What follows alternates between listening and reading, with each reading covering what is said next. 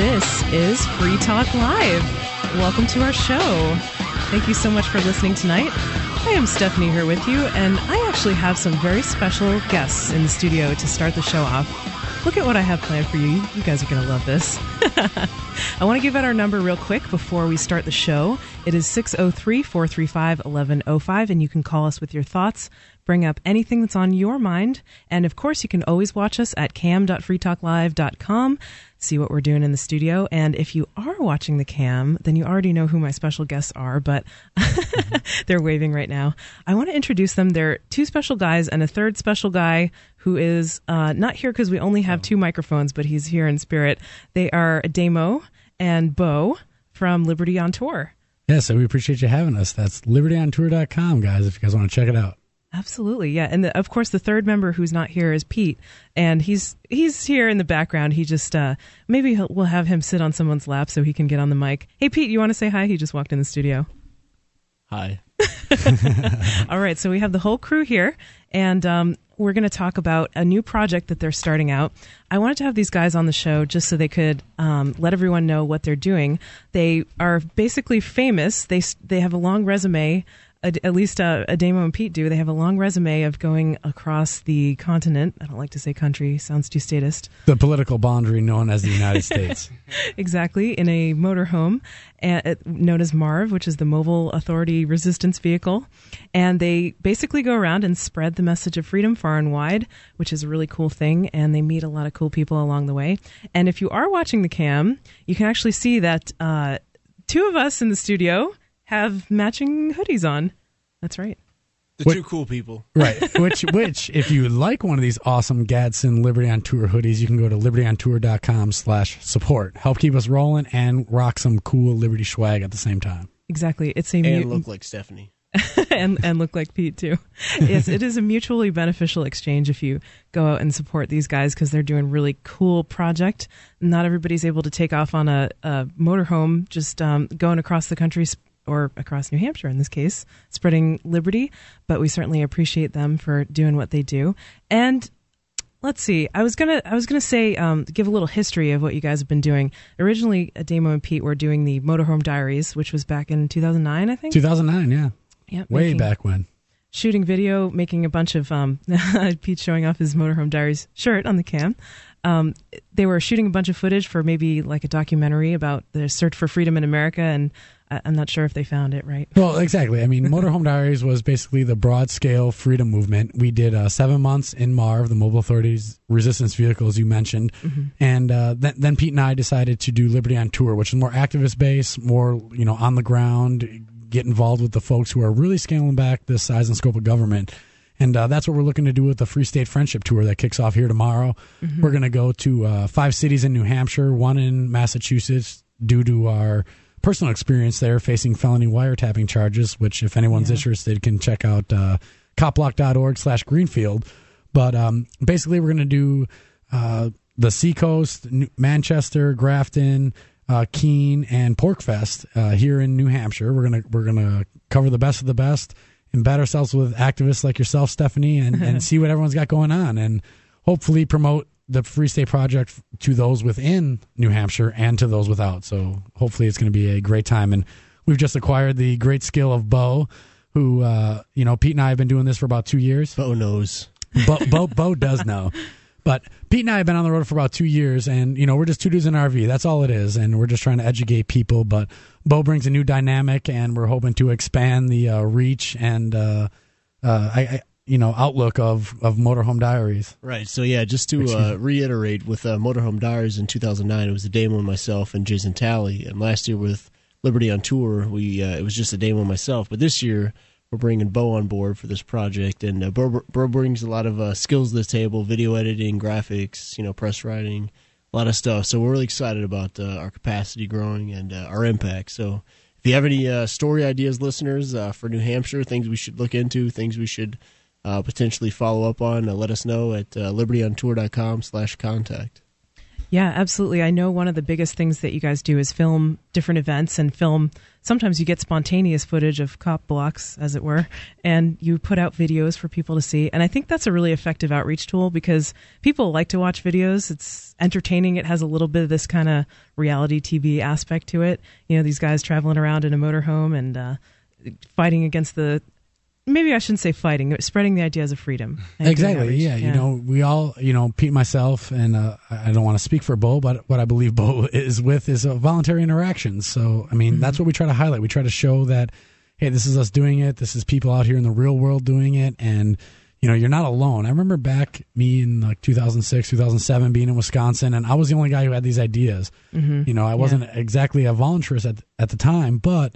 limited government, scaling back, whatever. These issues were important to me, and they're not to everybody else. And so I know what it's like to feel alone. So with Motorhome Diaries Liberty on Tour, and our other projects, we really try to just be educational, try to show you what is going out there so you don't feel alone, and you can pick and choose which tactics you like that we find throughout the country to, bring to your local area.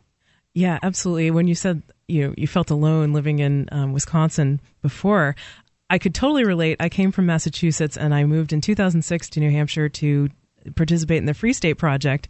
And wow, it was a dramatic change just being around people who have similar ideas. It really kind of brings you up and challenges you in terms of developing your own personal philosophy about liberty.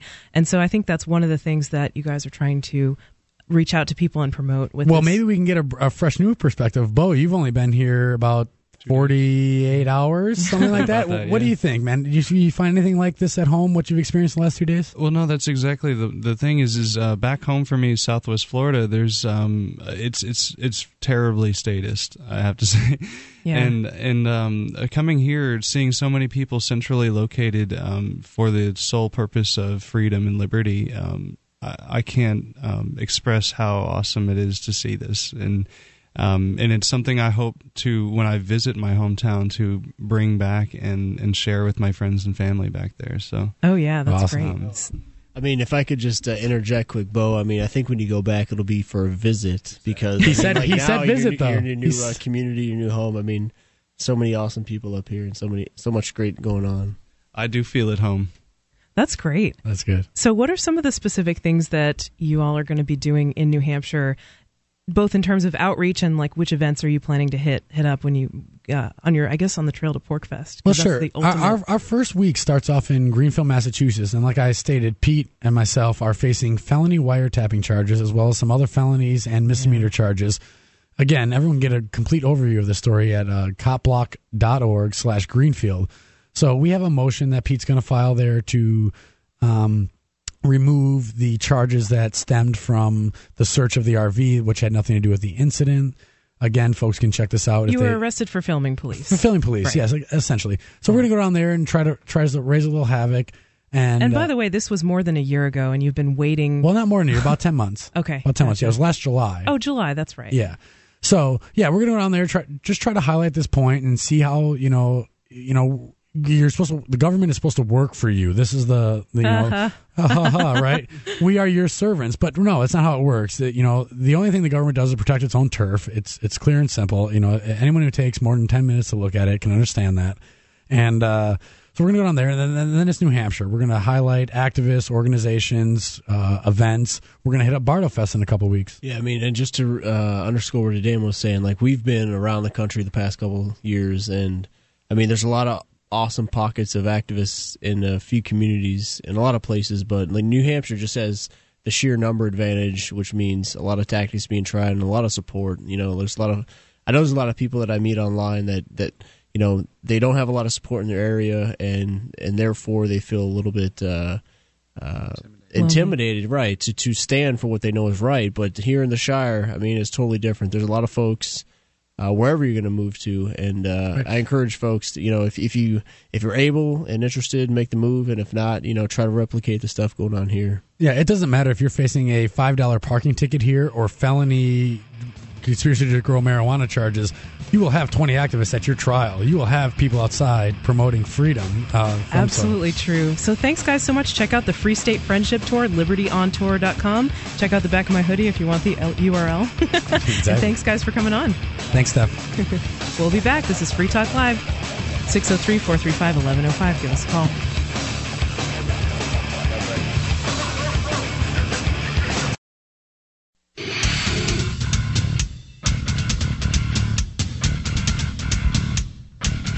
Welcome back. This is Free Talk Live. I am Stephanie here with you tonight, hosting the show, and I have some special guests with me. We had Pete, Ademo, and Bo on the show the last segment. I'm Pete. That's I right. can pull that off, right? Pete has suddenly become a lot more effeminate. Oh, no, actually, it's Meg, right, Meg? Yeah, hi. And Meg, of course, is the Tuesday night co-host of Free Talk Live, right? And now she's here on Sunday. Yeah, although this week I'll be on Monday, so just all kinds of crazy Meg this week. Wow, yeah, you're in the mix. And, of course, we also have another host. Andrew. Hi, Andrew. Hello. So Andrew got fired from Nick Ryder's Sunday show. I didn't actually. Well, you didn't? As of next week, I'm not yet. You're unfired Until temporarily. Carolyn demands to be on. Wow. He's a very capricious host. You know, we love him on the Sunday crew, but he's very capricious. Andrew was telling me the story that, he's usually appears on Nick Ryder's Sunday Free Talk Live, which he's going to be hosting next weekend, I think, next Sunday. And Andrew was telling me that he got fired from that show. And I was very disappointed because I always like to hear his voice on the air. So I thought I would invite him on my show. Well, actually, Nick said he was going to fire Puke. And I said, no, you can't fire Puke. He said, fine, then you're fired. And I said, oh.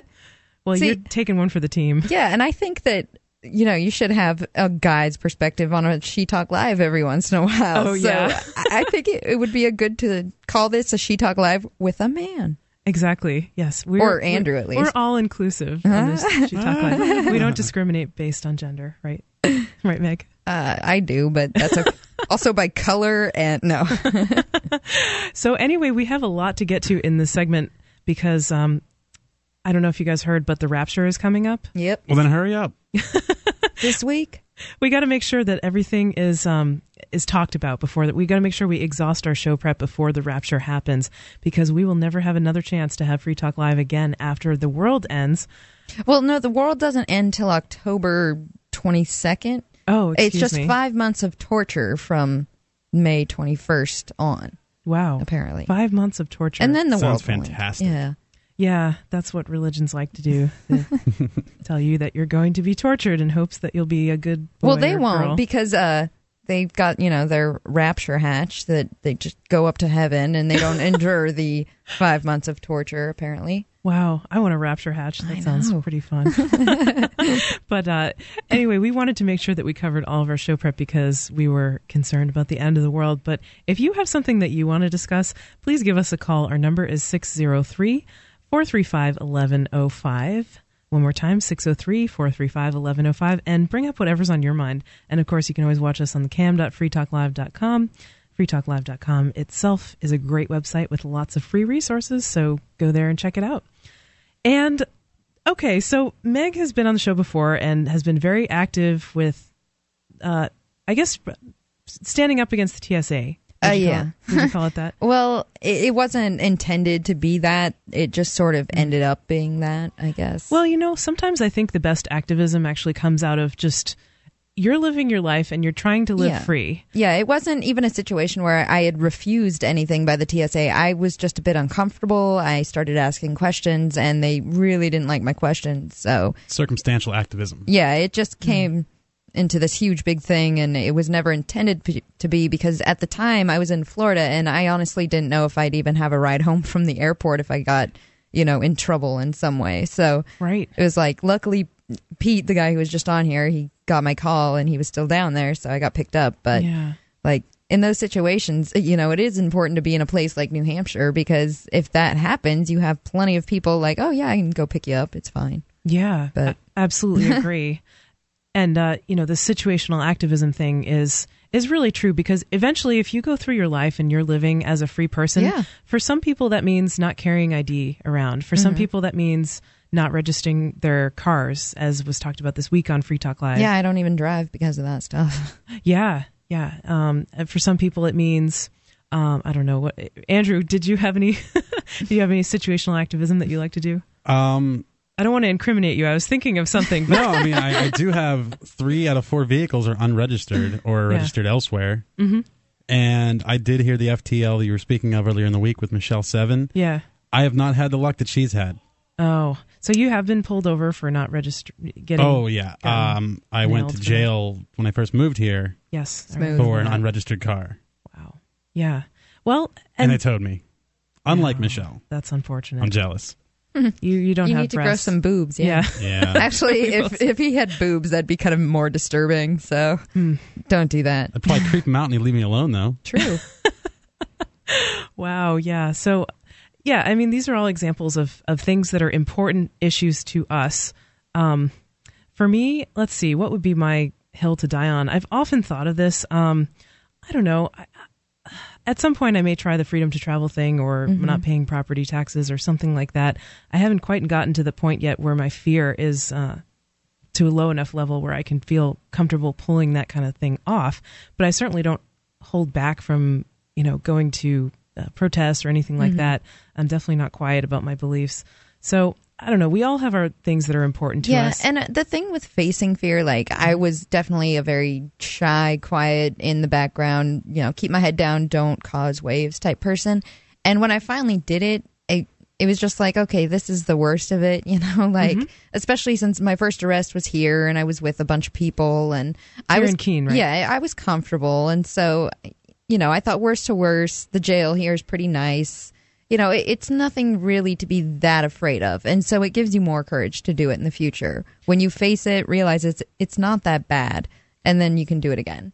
So yeah, I like that advice because fear has been something that I've spent a lot of time trying to work out, getting over and stuff. And Meg, you work for yourself, so it's probably a little bit more freeing in that respect. It is, but it's also difficult.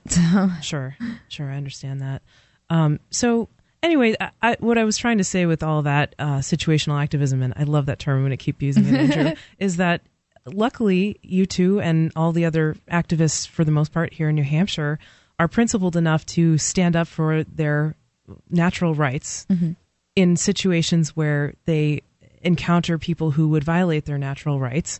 And in some cases, they're principled enough, to take it all the way, as you did, Meg, and you ended up being expunged from the airport and a whole flurry of media attention on you. Yeah, that was unpleasant to say the least, but it happened. So, it was something I didn't intend to do. It happened just because, I was a normal, I finally felt empowered enough, I guess, to stand up for things that I would normally say. The things that I'm saying in my head now, I just say out loud. And it's amazing how much of a difference in your life that makes. I mean, when you believe these things, why not just say them? That's why I ended up in jail. Yeah. And then you're actually truly free. I mean, even if you are in chains, even if you are in jail, at least you don't have those psychological chains weighing down on you, thinking to yourself, I can't do this. I can't do the things that I feel are right or that I want to do because I'm afraid of the consequences or whatever. Yeah, but the consequences seriously aren't as scary as living with the fact that you're letting people do that to you. That's so much harder to live with. And in the case of the TSA, you're letting people touch you in places that you wouldn't want to be touched by a stranger. Yeah. And that's very scary to me, which was why I found it really disturbing. This news story came out this week about a baby that was being patted down by the TSA. And maybe we'll have to discuss this in a moment coming up. We'll talk about the woman who held out her child as a sacrifice to the state while the TSA patted him down. It's Free Talk Live, 603-435-1105. Give us a call and bring up whatever's on your mind. More coming up.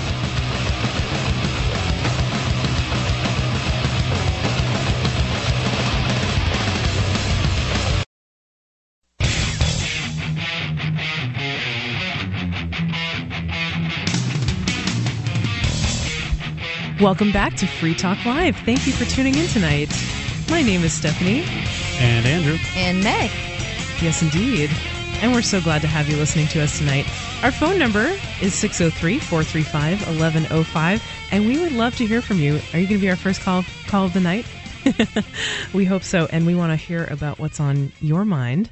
But in the meantime, we're going to talk about what we want to talk about. And in the last segment, we were discussing situational activism, the idea of being put in a situation where you're forced to choose between caving in, being obedient, I guess, and following your principles, the consequences be damned. And sometimes they are, sometimes they're pretty harsh, but oftentimes they're much more scary than they seem much more scary than they actually are. Right, guys? A lot of times when it's happening, it's not scary at all. And then you kind of look back and think, oh, that could have been pretty scary, but sometimes it's not. It just depends, I guess. Yeah, it's also the state of mind you're in, like when it's happening. Like when I was arrested, the only thing on my mind was how much I had to go to the bathroom. So the situation itself, I didn't really care what was going on. I just really needed to find a toilet, and if that was in the back of a police shop, sure. And this probably isn't the best message to send, but being drunk makes it less scary. I wasn't. But happened to me once. I have a feeling liquid courage makes everything less scary. It's true. Right? And I had it in my hand with the cop in front of me.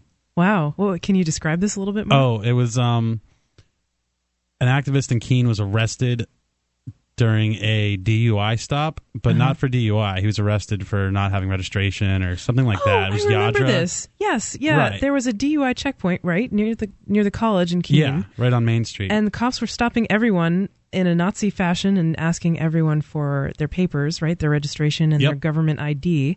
And so it's basically just a fishing net, not only to see if people are drunk, but also to see if they have their paperwork current. Right, and we went there. Nick Ryder drove us because he was sober. And we got there, and there was a few activists there, but none of them seemed to be asking much about Yadra. So I asked the cops, try to get the information I could. Couldn't really get a lot out of them, but I did ask them how many arrests they'd made tonight. And they said a few, and I said, how many DUI arrests have you made? And they said 0. Wow. So and it's a DUI I thought checkpoint. that was the point of the checkpoint. So I ended up going up to the traffic circle, which is like maybe 1,000 feet away from the DUI checkpoint. And I found a sign that had an arrow on it, so I tried to direct everyone away from the checkpoint. And that's when the cops showed up. But I see. Okay. Yeah, and I had my drink in my hand still, and I was in a good mood. And it was just me, and the cops walked up, and then some activists showed up later. But nothing ever happened. He tried to hold me till he found out what law I was breaking because he didn't know. Unbelievable. Yeah. And in that case, you were just doing something that he didn't like or didn't appreciate, but there was no actual law being broken. Right. It was pretty funny, though. We got video of it. Cool. That's great. Well, I think we've all had those situations, and maybe you could talk more about what happened with your vehicles, when they got towed, too. Was that scary? No, that was infuriating because I was like 500 feet from my house, and the next thing I know, there's a tow truck there. Oh, no. Yeah. And I'm like, I'll push the damn car home. Wow. There's no reasoning with this fat tub of cop that was harassing me. Not only did he give me a ticket, he had to tow my car. So that's why I was so adamant about not paying the ticket, because I had to pay $100 to go literally a block.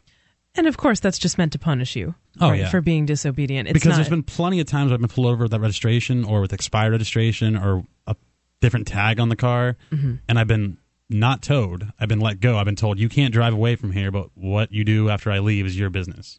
Wow. So it's totally their discretion. Of course, yeah.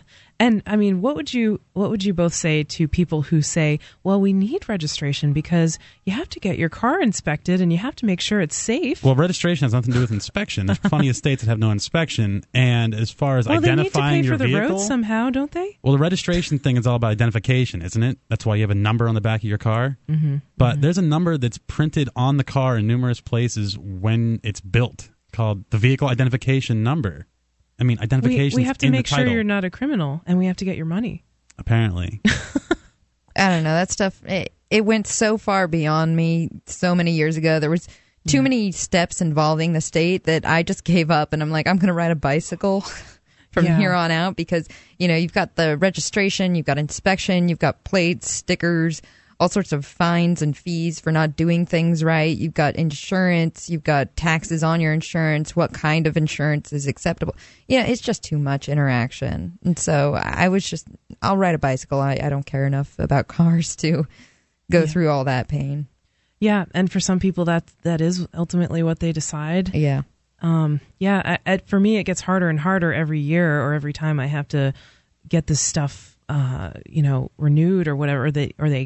I don't have to. They ask me to get this stuff renewed, and I'm like, well, I want to be able to come to Keene to do Free Talk Live, and I want to be able to drive for my job, and I want to be able to go to work, and it's really hard. It's hard to bring myself around to that point where I'm caving into them.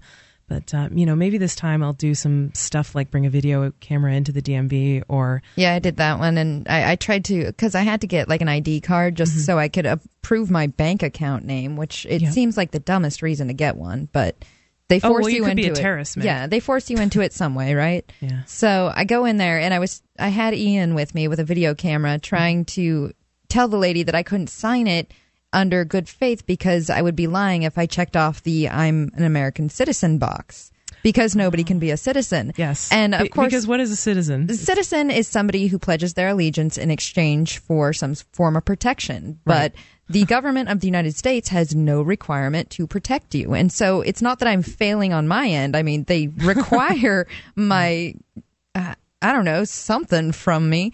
And so, like, I have to be subservient to this group that isn't going to protect me, so I can't check off that box and sign it and be telling the truth, which I can go to jail for not telling the truth. Mm-hmm. So it's like a catch-22, and she didn't get it at all. Right.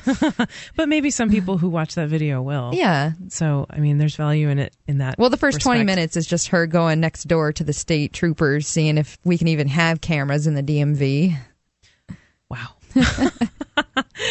Yeah, that's amazing. And of course, the camera wasn't hurting anyone. It's just like, okay, does this violate our arbitrary procedures? Yeah. Ooh, this makes me uncomfortable because I don't like what I'm doing here. What I'm doing here is hurting people, inconveniencing people, and generally unpleasant, making everyone's day worse.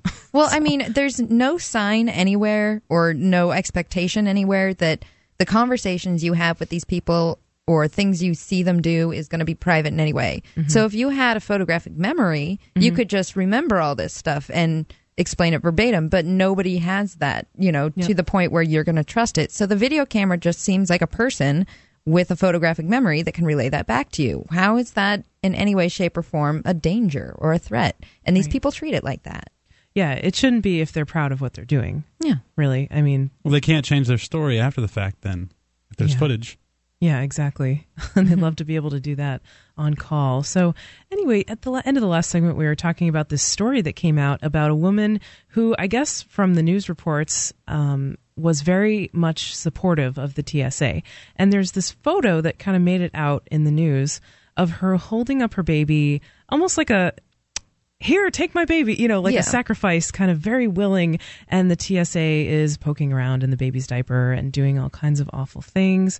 And it just reminded me of this very touching story. I think I read it on LouRockwell.com, and it's rerun. I mean, it's been 10 years since they've been doing this crazy crap at the airport, making you take your shoes off and not drink water. There was a story of a man who was writing about his pregnant wife who got humiliated and touched very inappropriately by the TSA. And this was even before they started the enhanced pat-downs and stuff like that. And I just think of that story every time, and my heart just breaks for all the kids and the pregnant women and the disabled people and really everyone. It's not just them. Yeah. They have maybe the most sympathetic face, but really anyone who's being touched in this manner is a victim of aggression. Yeah, and those are like the obvious ones that you can see, just standing beside. But you can never know, like every person that goes through is potentially a sex crime victim. How are they dealing with it, Absolutely. And if you want to call in with your thoughts on this, 603-435-1105 is what the TSA does. Sexual assault. Would you go so far as to call it that? And we'll have another interesting question coming up when we return. This is Free Talk Live. We'll be back.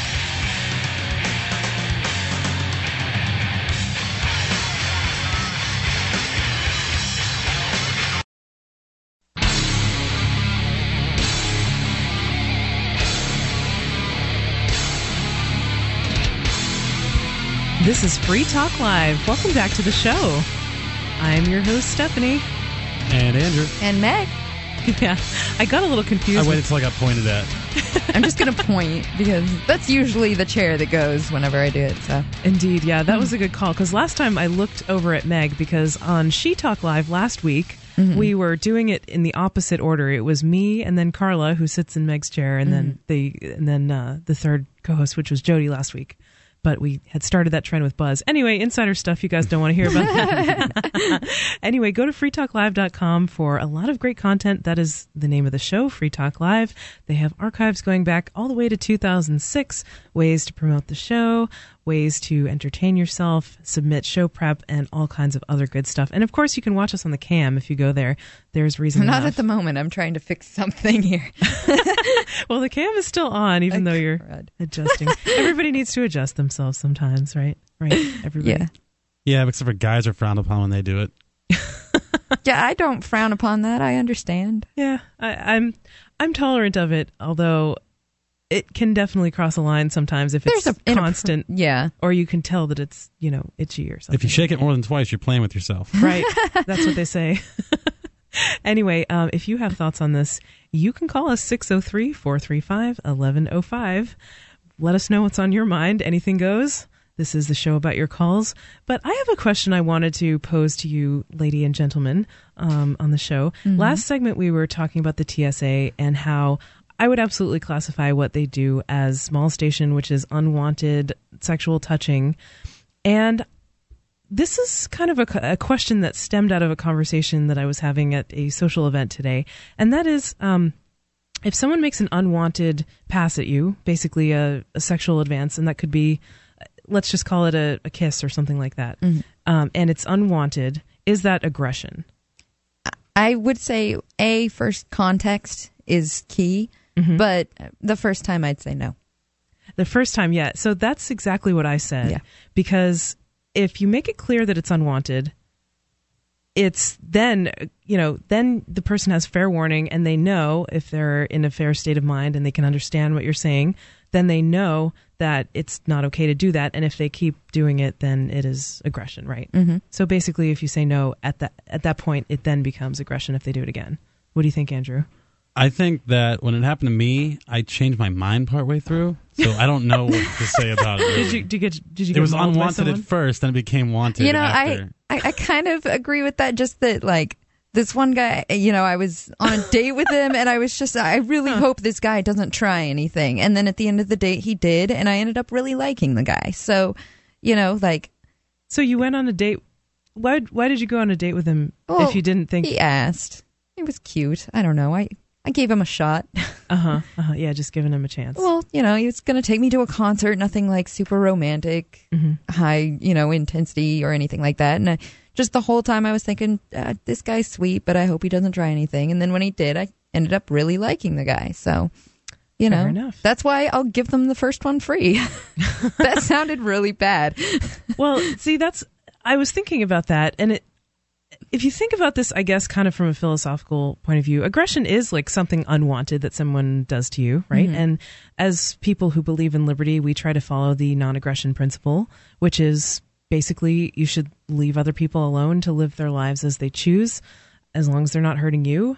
And some people would say it's appropriate to use a proportional amount of force to defend yourself if you are aggressed against. Some people would say it's better to avoid force at any cost, whether that's restraining the person who's aggressing against you or removing yourself from the situation or whatever. Mm-hmm. I guess that would be more of a pacifist philosophy. I think the pacifist philosophy is more against the aggressors right now for people, because it's not easy to fight these people with force. Mm-hmm. I guess if you show any sort of retaliatory, even defense against the police, you're going to come out the bad guy. Mm-hmm. Even in like a PR stance. And so at this point, for me, being passive just means being passive to aggression that comes from, the scene authorities, because it looks bad. Yes, I absolutely agree with that. And I've kind of almost started to apply that to other situations too.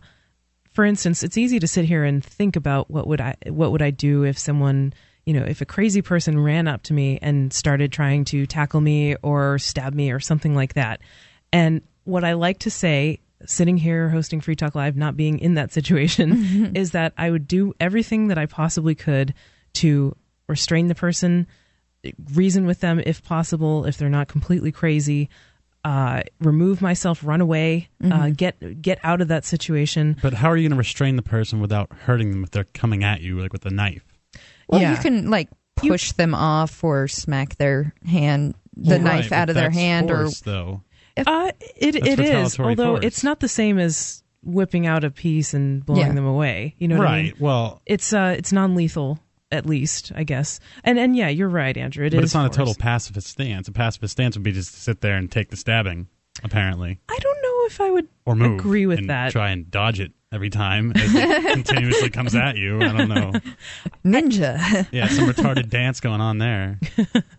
See, I don't think I'm ready to call I don't know if I'm ready to call myself a pacifist, but I feel very close to that because I do like to say that I would absolutely do everything in my power to use the least forceful or the least violent solution that I could think of at the time. And I would actually stretch myself to be creative enough to think of something that could get me to safety without killing anyone, without hurting anyone else, and still preserve my life and my well-being. Mm-hmm. So I'd say I agree with that in full, except that someday I'd like to have kids, and I know that if I ever do, if you even look at my kids wrong, I'll kill you type thing is going to take over. I just know that I'm going to get that instinct. And so for now... But would you take your kids and remove them from the situation? Or definitely.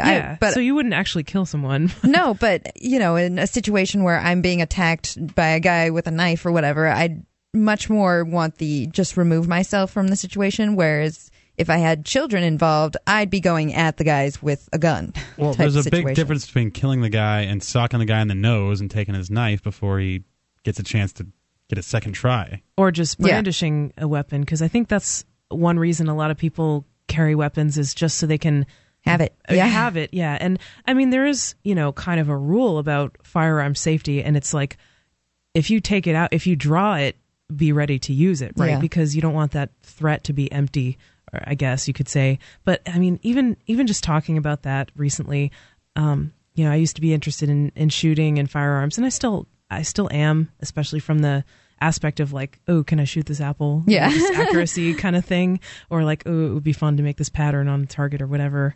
But at the same time, it's something I've been really grappling with, whether being so into and interested in using weapons for self-defense is such a good thing, because I think it does turn a lot of people off, especially people who are coming from sort of a liberal perspective, where they're a little bit scared of those weapons. They don't think people should have them or whatever. And of course, I don't think that people shouldn't have them. I just am saying I'm not sure if they're right for you. Yeah, they're right for me to be something that I talk about a lot and something that I'm real into and interested in. Yeah, well, I was just talking with somebody this week about how, like, when you become, I guess, career activists is what everybody up here in the Free State Project has become. You kind of have to just pick your single activism points and stick to those, because if you try everything, at some point you're going to be talking to somebody, you're going to be trying to drop everything that you're trying to cover, and one of those points is going to sound crazy to that person, so they're automatically going to write you off. And so if you can just stick to your few points, be really strong on them, and then use that knowledge in certain situations, that works much better than having like the, we should be free from the TSA, and we should be free to hold guns, and we should be free to drive, and the Illuminati is bad. Like, all of a sudden somebody jumps back and they're like, whoa, what's that thing about the Illuminati? Right. You're insane. I'm not going to listen to anything. So. Yeah, and people often cite that as like one of the first rules of public relations is like, don't mix messages. Yeah. Right. Stay on point. And I think there's definitely value in that. What do you both think about the concept of doing this kind of single issue activism and forming coalitions with people who might not align with you on most things? For instance, like there are people in New Hampshire who want to get marijuana legalization or decriminalization, or maybe even medical marijuana. And that they make that their sole issue pretty much. But there are a lot of people who want those things that are not into liberty. They may why not just use those people as tools to help your cause then? Well, yes, that is the approach that a lot of people advocate. And it certainly does do something for the numbers aspect. And it gives them what they want too. But sometimes there are issues that come up related to that single issue. Yes. Where you disagree, and then it becomes a problem. Like the legalization versus decriminalization thing. Yeah. Or medical marijuana. Should we even bother? If you have thoughts on this, Free Talk Live, 603-435-1105. Give us a call, and we'll be back.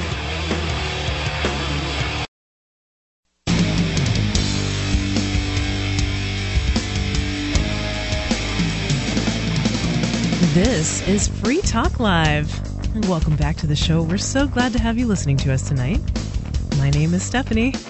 And Meg. And Andrew. You threw me off, dude. There was a simultaneous pointing at each other. No, I didn't point. You just pointed very aggressively. Oh. Was that an unwanted that was an unwanted advance, dude, and I will consider that. Oh, no, now he's touching me. There's some poking going on in the studio. It's like Facebook. Oh, it so is, yeah. So when someone pokes you on Facebook and it's unwanted, is that aggression too? No, Absolutely. that's just funny. Yeah, I've had some strange pokes. I don't know what that's all about. Like the people who made Facebook, they had to think of that as a little. I don't know. It made for a really funny Saturday Night Live sketch, and that's all that I really care. Oh, I didn't see that one. Oh yeah, it was a sex tape based on Facebook. So there was the poke and the friend and the. Yeah, I know. Block. 30 Rock had their U face, and instead of poking people, you fingered them. Oh yeah. Wow, that's funny. Yeah, I love how the word friended has become a verb. Like, I friended this person. Or write me on the Facebook or Facebook me this. Like, Facebook itself is a verb now. I actually said that to someone today. Oh, can you Facebook me? Yeah. Like, I said, send me a PM, and it was like obvious that it was Facebook, and the person knew what I was talking about. Or Google, or, a text. Or, if I had heard myself talk like 10 years ago, the way I talk now, I wouldn't know what I was talking about at all. Yeah. Yeah, we don't speak English, we speak internet. Yeah. We're the .com era. It's so true. And, if you have thoughts if you want to Facebook stalk us, you can call us at 603-435-1105. One more time, 603-435-1105. But in the meantime, we're going to talk about things that are interesting to us. But, guys, I got on Facebook a little bit late. I was a little bit late to jump on the bandwagon. I think it was like 2008 before I actually made myself a profile. And it was 2010 for me. Yeah. Really? Yeah, that's right. You resisted for a long time, but then... Yeah, I caved. Resistance is futile. You can't really exist anymore without it. I know. I mean, I'm sure you can. That's totally not true. But just in our society, it's so basic now. My mom's on it. Come on. That's how I talk to my mother. Oh, yeah. My parents are on it, too. And some of my pictures, I do not want them to see. Yeah, somebody come out with some sort of Facebook application where you can just click don't show my parents, and then all those things are automatically blocked from your parent. That would be great. Yeah, exactly. Well, it's an interesting thing because, there are some people who have responded to this, like Dale, who is on Free Talk Live on, Monday nights, right? Yeah. He has removed himself from Facebook and has completely gone off the grid when it comes to Facebook. But, he'll still text message and email people and stuff. Mm-hmm. And he has some thoughts like, wow, it's really dangerous because it's just basically taking over people's lives. And it's a really elaborate way to spy on people. But that's why I didn't want it for a long time. Really? Yeah. I was kind of curious about that. So you had privacy concerns? Kind of. I didn't want my information out there, sort of. But that wasn't the biggest thing. For me, it was just, it seemed like a huge, huge waste of time. Mm-hmm. And it really is. It is a big waste of time, that's true. Although I have to say, I honestly, if I really take a look at it, I would say that way more than more than 2/3 of the stuff that I do on Facebook is related to activism. It's either networking with people who I might want to work on projects with or am working on projects with. Mm-hmm. I'm a volunteer who's doing promotion for PorkFest, and I'm also part of a group called Free Aid, which is providing volunteer emergency medical services at PorkFest.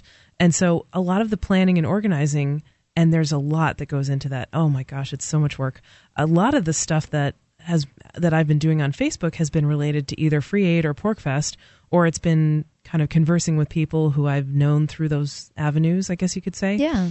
Or it's talking about activism. I mean, when someone gets arrested or when something's going down, I guess in a courtroom, I get live updates on people's trials. I have kind of a conventional 9-to-5 type job, so I don't often go to trials.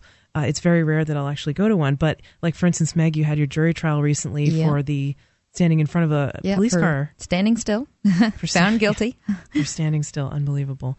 But I was getting live updates on your trial from Facebook and from Twitter.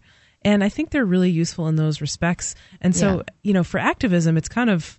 but there's so many other methods besides Facebook to get the information out that you don't need it. I mean, I didn't have it for the majority of the time I've lived here. That's true. And it's not really changed for me as far as finding out information goes. Like Keen 411, like her trial, for example, it was all Keen 411, which, that's true. Yeah, it is Twitter, but It's just text messages to me. Mm-hmm. And sometimes, Jason Talley from the Civil Disobedience Evolution Fund will actually post live updates as CD Evolution covers different trials. And I remember watching the trial of Weeda Claus on Facebook through CD Evolution as well. But, case in point, at that trial, Emperor Evan, the Emperor of Free Grafton, was arrested for wearing a paper hat in court. And eventually later his charges were dropped, by the way. Wow. Oh, I didn't know that. Yeah. And it was just his, remaining charges here in Keene that he had to go in for, right? Right, yes. Yeah. He was arrested, and then they found out that he had a warrant in Keene for some of his civil disobedience activism at Keene Pumpkin Festival of 2009.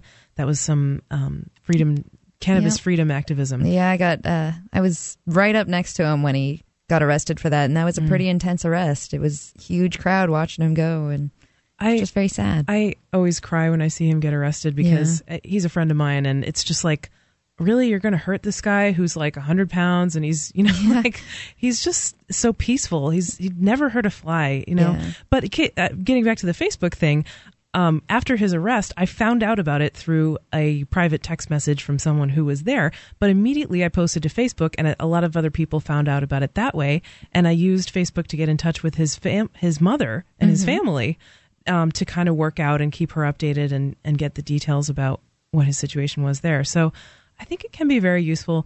We have a call on the line. Let's see what the caller thinks about this. Caller, you're on Free Talk Live. Who's this?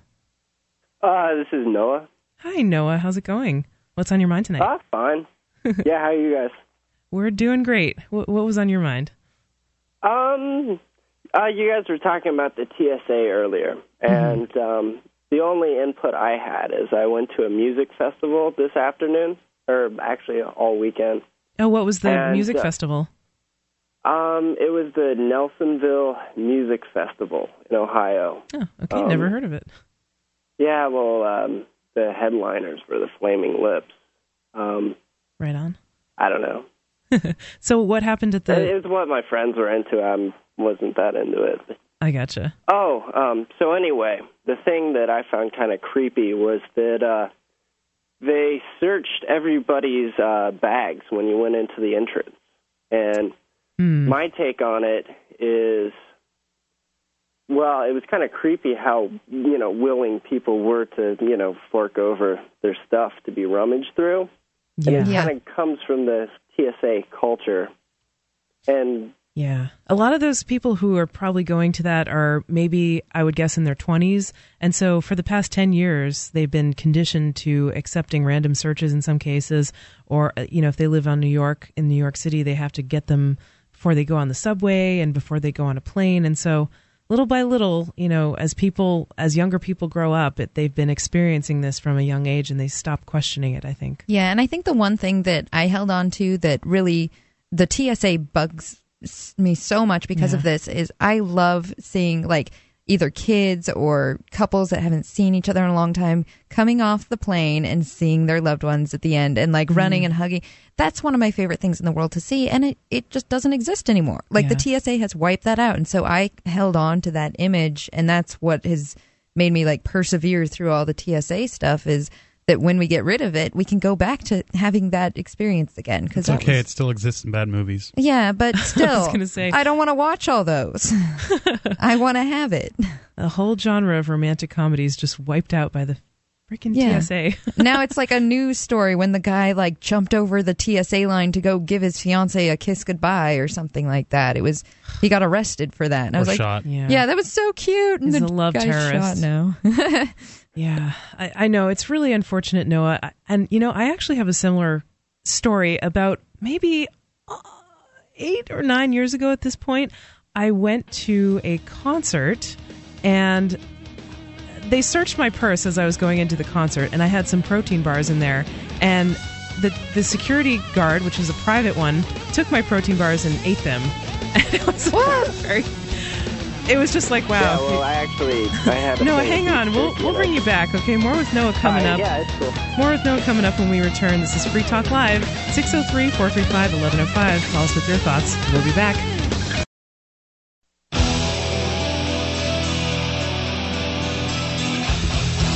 This is Free Talk Live. Welcome back to our show. I'm Stephanie. And Andrew. And Meg. Yes, and thank you so much for tuning in tonight. We're so happy to be here and excited to be your hosts.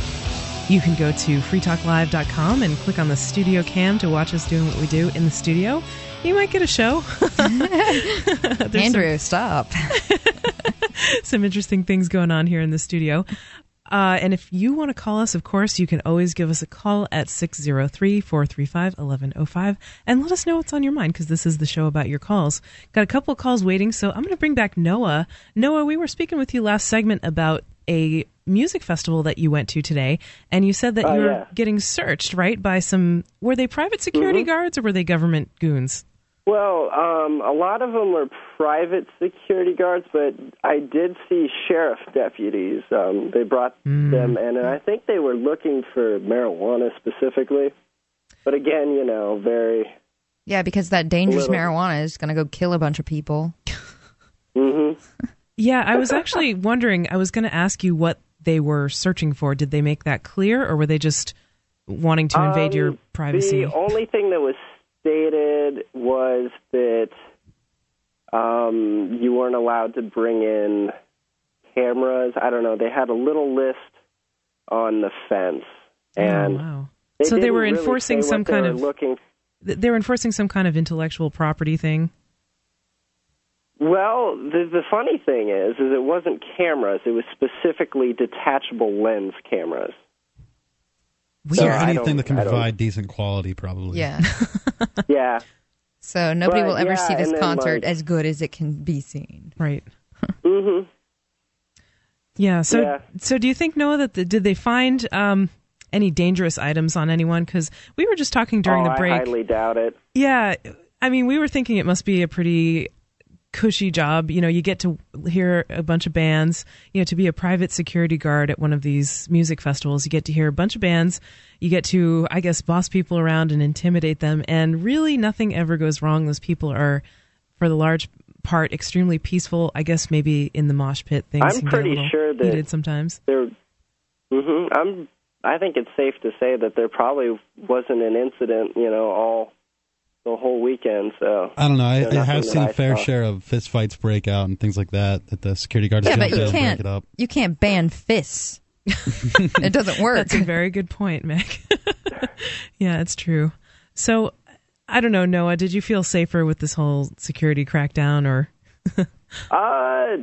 No. Yeah, no. I thought that would be the answer. No. It was just I felt weird that I was complaining about it, and the people I was with, couldn't even, relate to what I was saying. I hate that. And, that's just the thing. That's unfortunate. Oh, that's the biggest thing that bugs me is when I'm talking about liberty and it seems so basic in my mind, and I'm talking to somebody who doesn't have those ideas, and they look at me like I'm insane. Yeah. And it's like, how could it be insane that I don't want some stranger touching my crotch? Yeah, like, you live in a messed up world when that's considered crazy. Yeah, I'm like, I have to defend peace and being left alone here. When did I get on the defensive for this? Yeah, back in high school, we used to have to go through metal detectors every day and get our bags searched and that's get insane patted down and stuff on a regular basis. But every single day we had to walk through the detectors, and usually they'd search our bags. Well, sometimes they say school through. Gets you ready for life. Right? It does, and I never had to. We never even had a cop. Yeah, a couple of my friends and I were the only people who ever resisted whatsoever. We made a big joke out of it. Yeah. And, made fun of them when we could, but that's all we could do. Yeah, I mean, it really is becoming more and more like day prison every single year with these government schools. They get just more and more militarized, and more cops in the schools, more terrorism drills meant to make people afraid and fall in line. It's like we had cops come to the school maybe twice, and when there's a cop at the school that somebody's parent died or something like that, that's the only time you would see cops in school. And now I just hear that it's totally normal to have your school's cop. Oh, yeah, we had them 7th grade up. Mm-hmm. That's so weird to me. That is so weird to me. Along with metal detectors, and just was a normal thing from 7th grade on. Yeah, my school, actually, my government school, high school, had a policy where they got national news for this because it was so draconian at the time. They had this policy where if a teacher said that a student smelled like smoke, then the student could be suspended no questions asked. They would always believe the teacher. I was searched for that once. My car and my locker and myself. That's unfortunate. That's really too bad. Yeah, so Noah, anything else on your mind tonight? No, that's it. All right, thanks a lot for the call, and we're sorry you had to go through that, but hope you had fun at the music festival anyway. Yeah, find better shows to go to where they don't search you. Thanks, Noah. Become the band. Yeah, become the band. There you go. Meg, we were talking during the break, and we were just saying, anytime you think you're going to get searched, my co-host on She Talk Live, normally Carla, likes to say that, she likes to put a bunch of sex toys and used feminine products on the top of her bag. So they're just like, okay, go ahead. Yeah, no, that actually, when I went down to Florida, I had my big altercation with the TSA. I was going down to visit a guy I hadn't seen in a long time who I liked, and so I didn't want to have check-in bags, so all my stuff was in my carry-on. Yeah. And it was all kind of, jumbled in the bag, and they just decided to open it up and take everything out. And so what kind of stuff, was in that bag? Of course. And it doesn't stop them. If anything, they wanted to lay it out in front of everybody to show them what was in my bag, Oh, yeah. I've had a similar experience going to visit a loved one in the past, and it can be quite embarrassing. Yeah. It wasn't so much embarrassing, just as I can't believe you're doing that. You should see it go, oh, this person might be embarrassed by me pulling out, a lace teddy and some toys and setting them out for everybody to see. But no, they have no shame. That's nothing to be embarrassed of on your part, of course, but it's like, it's just like the nerve of these people, what are you doing in my stuff? That's my personal belongings. You should not be touching it. You shouldn't be looking at it. Nothing. Yeah, you shouldn't know I have that. Yeah, that is not for your eyes. So, and people follow those principles in their private lives. You would never look in someone's bag that you didn't know. You would never even dream of doing that, but these people do that. You would never go through somebody's prescriptions in their bathroom. And at the airport, if you have prescriptions, they're going to be reading every label, knowing what you take. Yeah, it's a travesty. And we have another caller on the line. Let's see what our caller wants to say. Caller, you're on Free Talk Live. Who's this? Hi, this is Jacob in New Hampshire. Hey, hello. Jacob. Jacob, I believe, if I'm guessing correctly, this is my co-volunteer at Free Aid, right, Jacob? Yes. Great. So what was on your mind tonight? Yeah, I meant to call in last weekend, but I must have forgot. I wanted to talk about the Free Teen Festival, and it was my first time going to a Free Teen Festival. I just want to talk. Just wanted to talk about how it was really an amazing experience. For me, because I'm a New Hampshire native, and I was just kind of drawn into the activism, as it kind of happened around. And it's the first time I've seen, anything on that scale where the police left it, completely 100% left everyone alone. Like there were people, consuming cannabis right out in the open. There was someone handing out beers, and the cops just walked 20 feet away and they never came any closer than that. And not to mention really assembling without a permit, right, Jacob? Yeah, and that guy called the cops, too. Yeah, we'll get more into this when we return. Jacob, hang on a sec. We'll bring you back. This is Free Talk Live. You can give us a call with your thoughts, 603-435-1105. We will definitely be talking more about Free Keen Fest and what happened there when we return. Free Talk Live, we'll be back.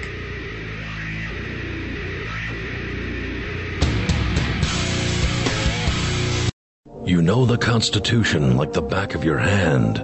You've read books, listened to podcasts, attended lectures, surfed websites, and watched videos. You've made liberty your life's goal, but something seems to be missing.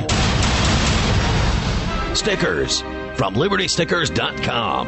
Exercise your freedom of speech with the world's most dangerous bumper stickers. That's LibertyStickers.com. But wait, there's more. You can buy Liberty Stickers wholesale. Get them for 99 cents each when you put 100 or more in your shopping cart in any combination. Sell them or give them away. They're great for gun shows, flea markets, fairs, outreach, and more. Earn extra money, promote freedom, and spread the word. Need custom stickers, labels, or decals for your organization or business? Liberty Stickers makes them. Go to LibertyStickers.com to order or call 877-873-9626. LibertyStickers.com. The world's most dangerous stickers.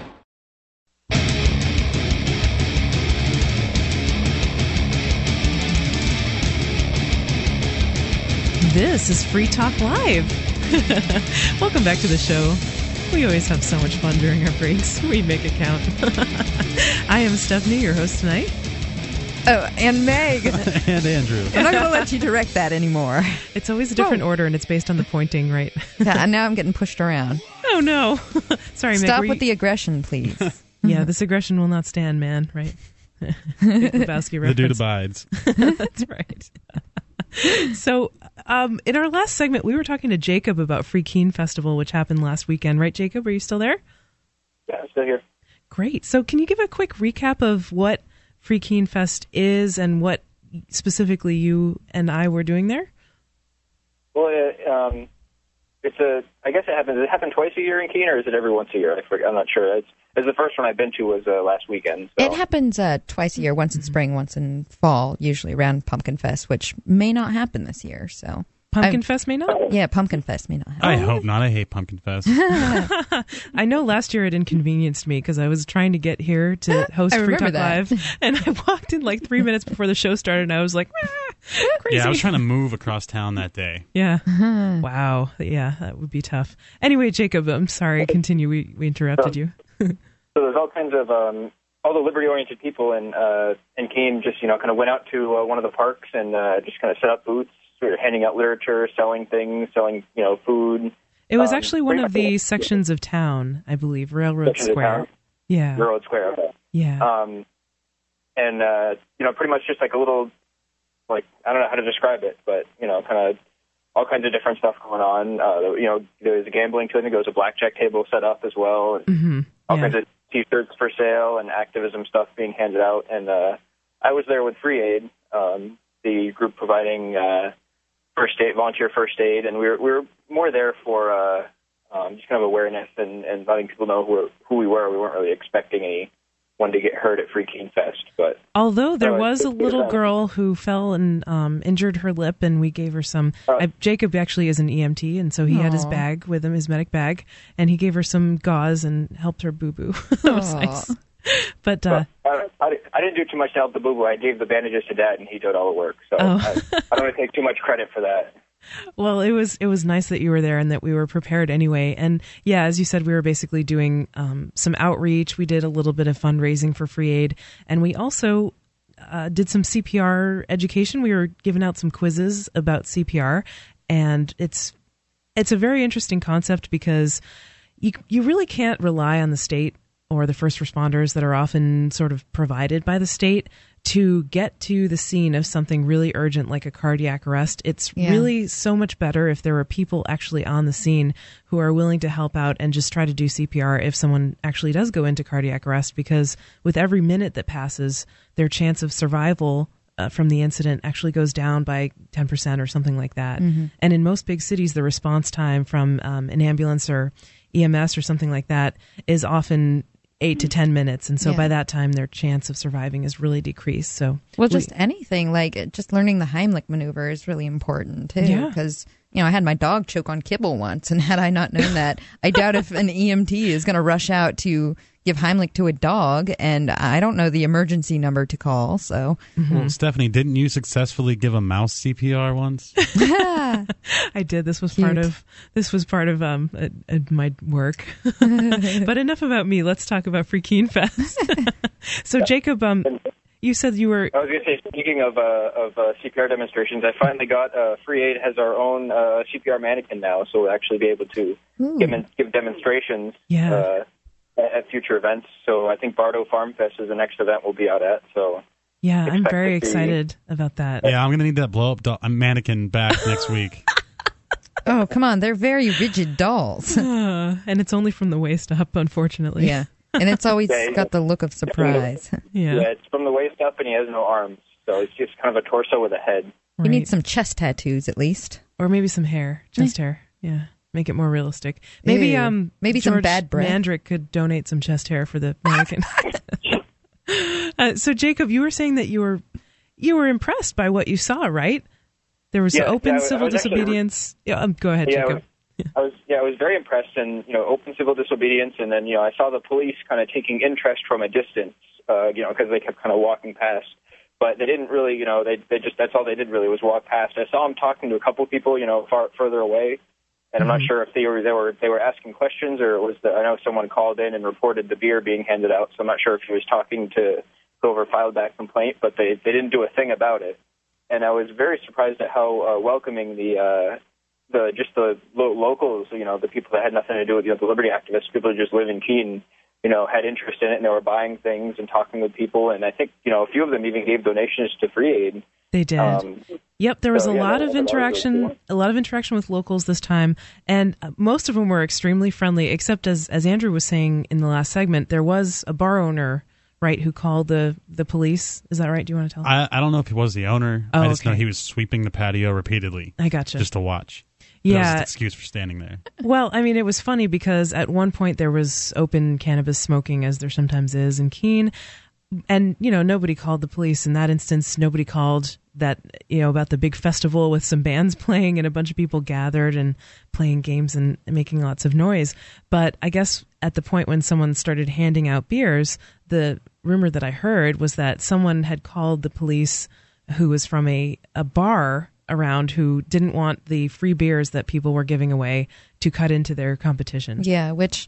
I'm sorry, this bar is so gross and dirty. I won't say which one it is, but it's... why not? If it's so bad. No, I'm just saying it. Okay. It's the club that, people go to get really drunk and have one-night stands and do the walk of shame the next day. That's the type of bar it is. Ouch. And so I don't think we were cutting into his crowd, because his crowd doesn't really show up until they wake up at 5 in the afternoon. Oh. So,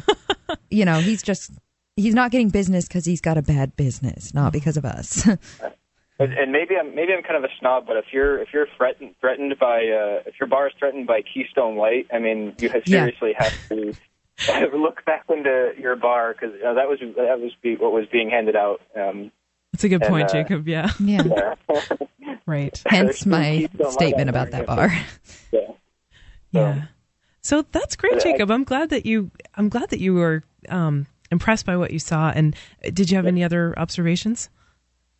Well, I just kind of wanted to feed that back into. I know Facebook's been a big topic recently, and Dale dropping Facebook was a huge thing, and I just want to say the Facebook really helped me get involved in the whole liberty community, because I never really was involved in it from the start. I'm a New Hampshire native, so I've been here all my life pretty much, and just meeting people here and there, and then they add me on Facebook, and then I get invited to stuff, and I go to those events and meet more people, and just kind of the sheer networking power of it. I think it helped expose me to those ideas much faster than I otherwise would have.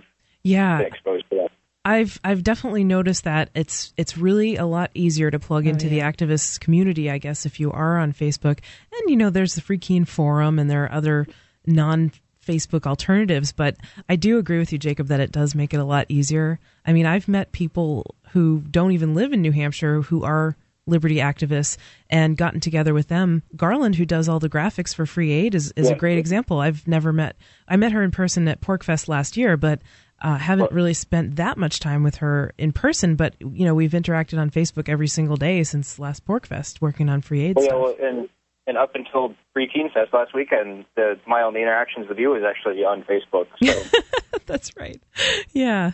Well, I'm so glad to have finally met you in person, Jacob, and it's great to be working with you on Free Aid. And unless you have anything else, thanks so much for the call tonight. Yeah, I think that's it. Absolutely. Well, thanks for calling, and we'll see you at Bardo Fest. That's the next event. Yeah. Thank you.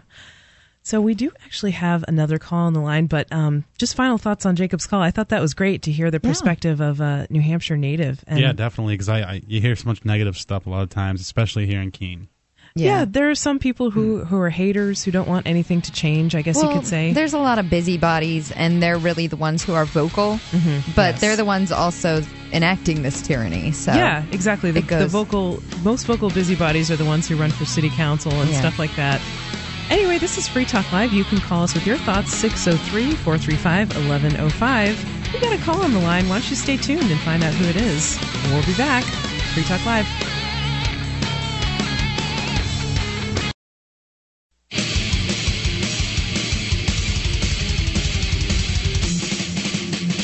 Welcome back. This is Free Talk Live. Thank you so much for listening to our show tonight. I am very excited to be your host, Stephanie. And Andrew. And Meg. Yes, indeed. And you can call us 603-435-1105 and let us know what's on your mind. We actually did have a call on the line that was hanging on towards the last segment, but the call dropped right after I pimped it. Damn. Oh. Hate it when that happens. I shouldn't have done that. But caller, you're of course welcome to call back. And you can of course call us 603-435-1105 and let us know what's on your mind. I think we may be talking about some female-oriented issues, I guess, coming up, like breastfeeding and also men's periods.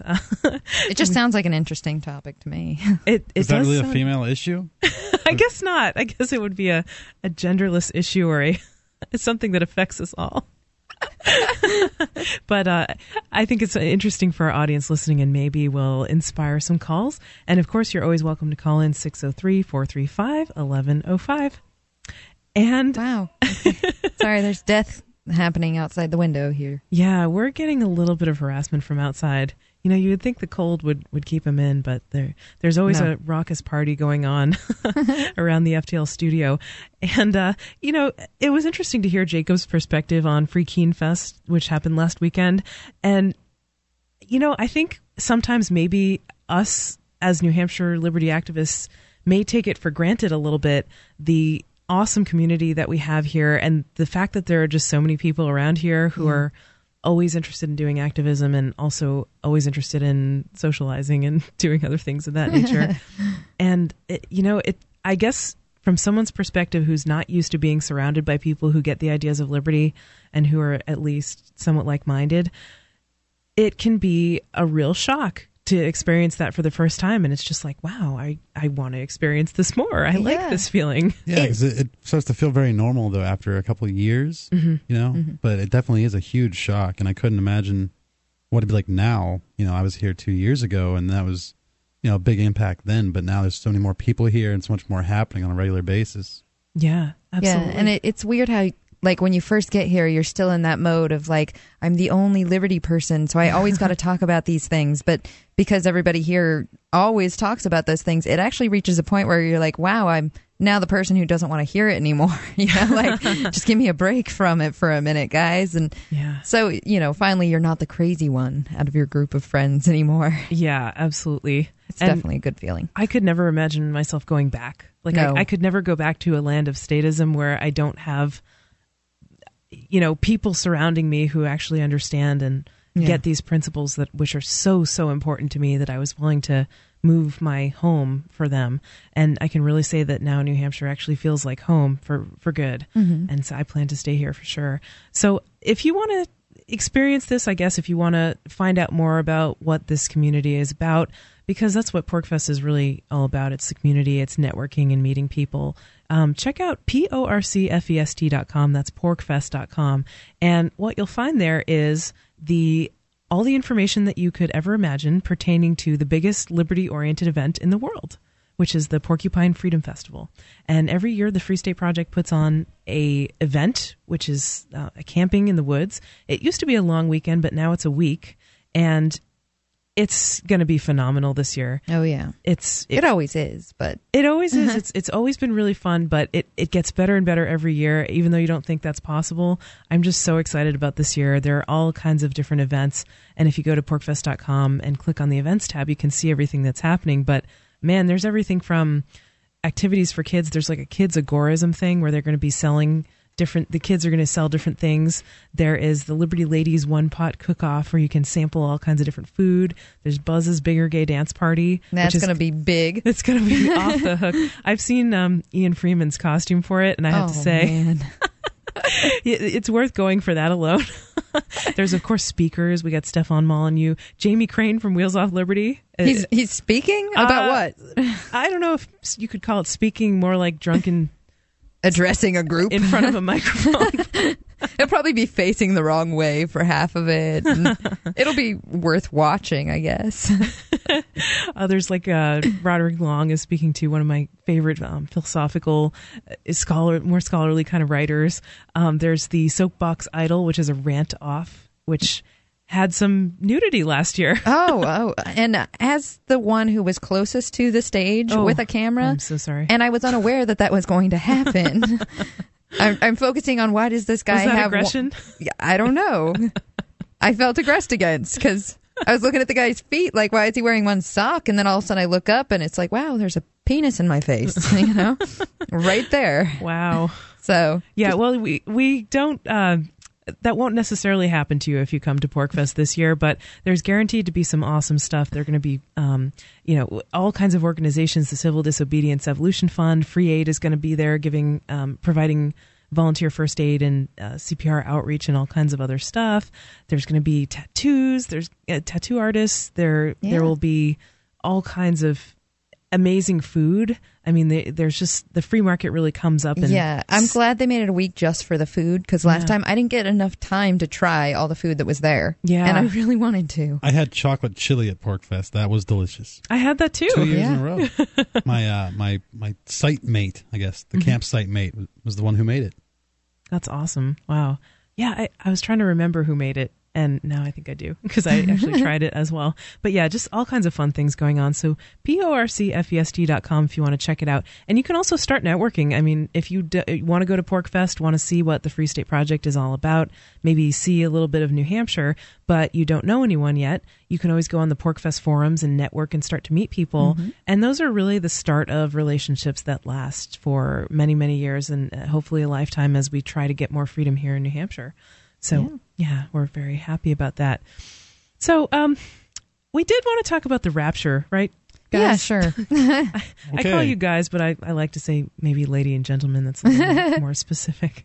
Just sounds so formal. So why did we say at the beginning of the show that the rapture is coming? Well, the rapture is this week, apparently, the 21st. And according to who? This is the Christian fundamentalists. They're the ones who have been hyping, at a lot of those outreach, I guess they would call them, demonstrations, where they yell at people with signs saying the rapture is coming and God hates you and, convert now or die. So, yeah, the very hateful people, huh? Wanted to hear people's opinions on what they're going to do after the rapture, if they're going up to heaven or what. I think if you want to guarantee torture, become part of their little clan for the next 5 months. Yeah, you want to guarantee guilt and torment and horrible feelings, repression. Bad clothes. Yeah. Anyway, if you have plans for the rapture or the zombie apocalypse, you can feel free to give us a call, 603-435-1105. But, man, the religious stuff, I have to be honest, it's just so unappealing to me. Yeah. I mean, I know that there are some people who that argument probably really appeals to them when you say stuff like, well, Jesus was really libertarian. I've heard people say that before. Jesus was very anti-establishment, anti-authoritarian. He wanted you to follow your heart and own yourself and all that. And there are a lot of different people who kind of bend what their interpretation of Jesus's philosophy was to fit their particular ideology. But gosh, those arguments just turn me off so much. Yeah. And I hate. Plus, I'm just like, why can't you think of it on your own? Why does Jesus have to know it? Yeah. It sort of seems to be incompatible with the ideas that we're trying to get people excited about, because it's like, okay, we're talking about not obeying government, thinking critically about every action that you do, being responsible for your own actions. And it's like, okay, you shouldn't have any allegiance to state or obedience to arbitrary authority, but you should have complete obedience to God. It just doesn't seem compatible to me. Yeah, I don't need a centralized organization to tell me to be a good person. Yeah. Whether it's government or religion. Absolutely. And it seems to me that in many ways, religion and the state are two sides of the same coin. And historically, they've colluded a lot, especially to control people's behavior in the realm of marriage and, restricting people's private lives, what they do with their sex lives and how many children they have and, all kinds of things, money, how much money they give to the church. That like the marriage, the state involvement within marriage started as a health concern, like to make sure that people who had like certain diseases were aware that their partner had this disease or their partner was aware that they had this disease. And that just seemed to, break off into something completely different where I've heard that it started for racist reasons where they wanted to control, different races marrying each other. Yeah, that could be totally true too. I mean, public school education, what can you really gain from it? So nothing. And it's just, it's so unfortunate, I think, when people try to take that religious tact, because I find it a huge turnoff, and I think a lot of rational people also do as well. For me, religion is somebody's own personal thing. It's a faith thing, and you can do whatever you want with your faith. It's not for me to say. Anyway, if you have thoughts on this, we may have just ignited a fire. You could just be wrong. 603-435-1105. Are we wrong? This is Free Talk Live. Give us a call, and we'll be back.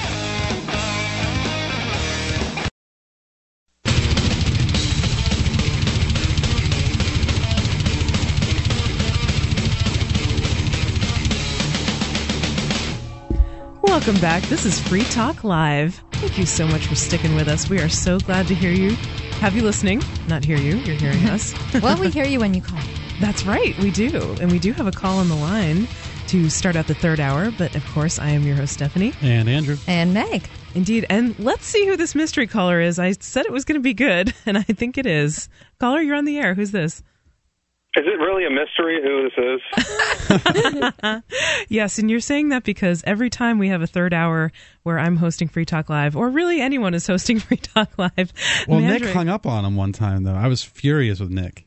I bet you were. I mean, that's a travesty. I've hung up on Mandrick once, but it was a total accident, and I apologized, and I had him back, and I groveled at his hairy feet.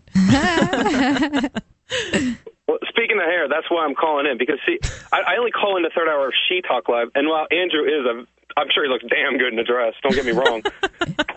I don't think he has the gear, but... Well, Andrew, do you have anything to say for yourself? I'm speechless. I have that effect.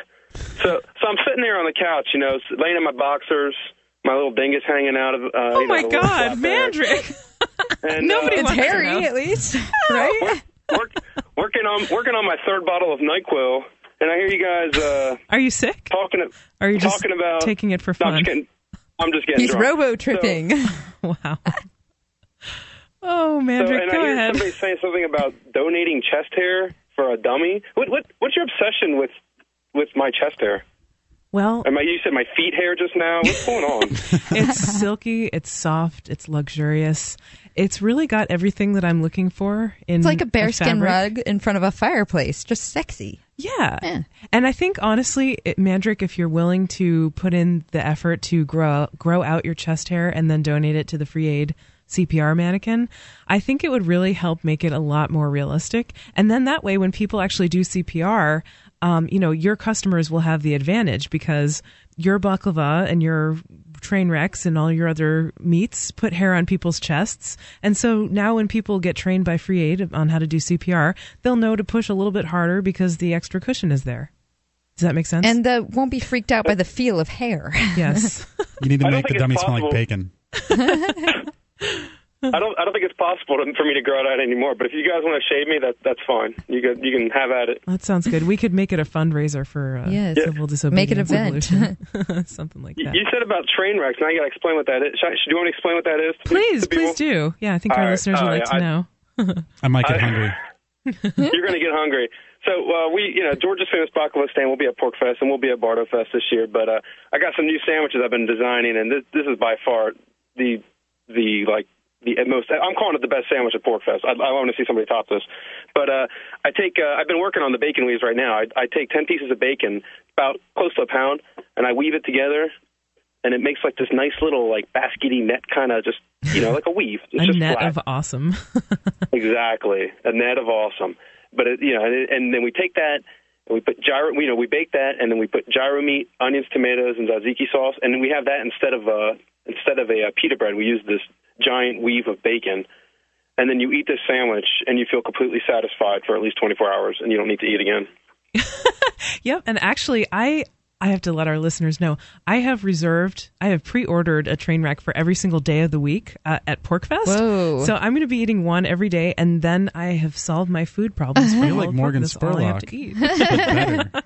I'm betting I'm going to lose weight on these train wrecks because they're just so low carb and awesome. Yeah. For the record, I've been eating low carb now for about close to 2 months, and I've eaten a lot of train wrecks, and I've lost 30 pounds already. So, yeah, and it is. I mean, it's not funny. It's a tremendous success that you've had, and I'm so proud of you for changing your lifestyle in that way. I bet you feel really good, huh? Thanks, Mommy. I appreciate that. You're welcome, son. Yeah. creepy Uncle George. Yeah, he's my creepy Uncle George. Hey, for the record listeners, just so you know, they were talking about how, we use Facebook for activism and blah, blah, blah. You know what they're doing with Facebook? They're talking to me the whole time they're doing the show. Well, that's I'm not because even you're kidding. texting us. And so what are we going to do? Just say, go away, George. Not going to talk to you. I'm just saying.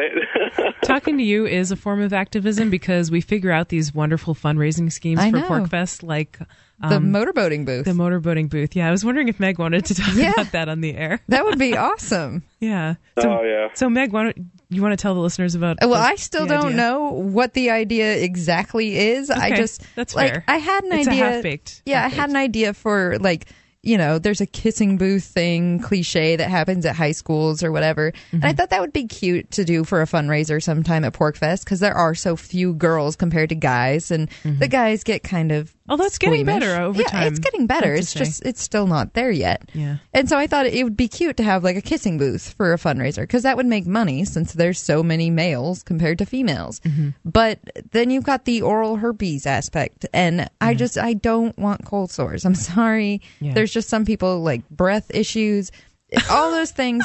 But then like motorboating, I mean, it's kind of intimate, but in a fun, lighthearted way. Yeah, that would just be a great, fundraising booth, and it'd be hilarious. Where else would you see that? I just got yelled at for pointing my finger at you too aggressively. Well, that's because it was you. Oh. I just have problems with you pointing at me. Yeah, I hear you about the breath issues. I was a little bit, I definitely understand the fear of, getting cold sores and stuff like that. And that's a real concern. Although herpes is one of those things that's so... Oh, here we go again. It's one of my pet issues because I've looked into it before because I've been interested in it. I'm in the medical field and I wanted to know information about it because people ask me about it all the time. And I'm just, it kind of fascinates me. It's like, how can this virus hide out in your nerve endings and then just decide to come out whenever it wants to? It's just kind of creepy. This and is weird. hour 3 of Free Talk Live, and Serious Stephanie needs to go away now. Okay, fine. She can go away. Okay, silly Stephanie is back. So, Mandrick, what do you think of Meg's idea? What do you think it should be a fundraiser for? First of all, because I think this may actually make a lot of money for some worthy cause, and we could do this for maybe CD Evolution or some kind just of free aid, or just I need money. No. Yeah. Well, Meg's a great cause. There you go. Meg makes Meg's website Liberty Flare is so awesome. I encourage everyone I just to check that updated out. it this week too. It looks much better now. Lucky for you. That's great. She's actually making little 1-inch buttons. I ordered some for my business, so I'm excited to get my hands on those. Absolutely. Yeah, I would like to put those on my bags because what you say about your business, Liberty Flare, is true. Yeah. It's like, people put these buttons on their bags and then they just hang around forever, and they're a really good outreach tool. People like to read each other's buttons. Oftentimes they're bands and stuff. Yeah, I forgot I had a cop block one on one of my bags when I was walking around New York with my mother, and somebody came up to me and totally not the guy who would ever talk to me. He was he looked homeless, very, black gangster looking. Yep. And he just comes up and starts a conversation with me about it. Oh, cool. And, wow. I was just like, wow, I didn't even know it was there. And now I'm talking to this guy about, the importance of standing on your own against the cops. And he was saying how, he had his apartment invaded and whatnot. And I said, it's because you open the door, right? You talk to them. Oh, that's true. And you didn't have to do that. And so these little teeny things, they're only 50 cents a piece. They can start conversations like that. They can get that message out there. So absolutely, it just became an easy way for me to make money and to get that idea out there at the same time. Yep, I do like it when people follow their passion, which is activism in your case, obviously, and also graphic design, and find a way to make a living at it, because I think that's just what everybody should be doing something that doesn't feel like work. And I don't pay taxes on it, Yes, great job. I have all that stuff, but it's still in the beginning phases, so it's a struggle, and I don't suggest anybody go out on a limb right away without looking into some different things that they can do and how much it's, going to take. But once you take that leap, it's worth it. It's a lot of work for sure, no doubt about it, but it's definitely worth it. I totally agree. Yeah, well, Mandrick, you know something about this too, because you actually work for yourself as well, right? You want to talk about that? I've talked about it before, but it's something I just do on the side right now, but coming up to New Hampshire, having my website, but then coming up to New Hampshire to sell food is also a lot of fun. That's Give us your website one more time. Oh, mandrik.com. Yes, very nice. Mandrik.com, Mandrik, to get some of George's famous baklava. It's so yummy.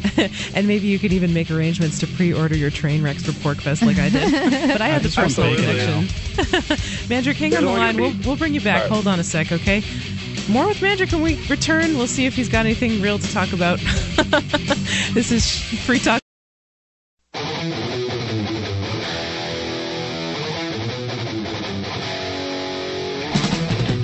This is Free Talk Live. Welcome back to the show.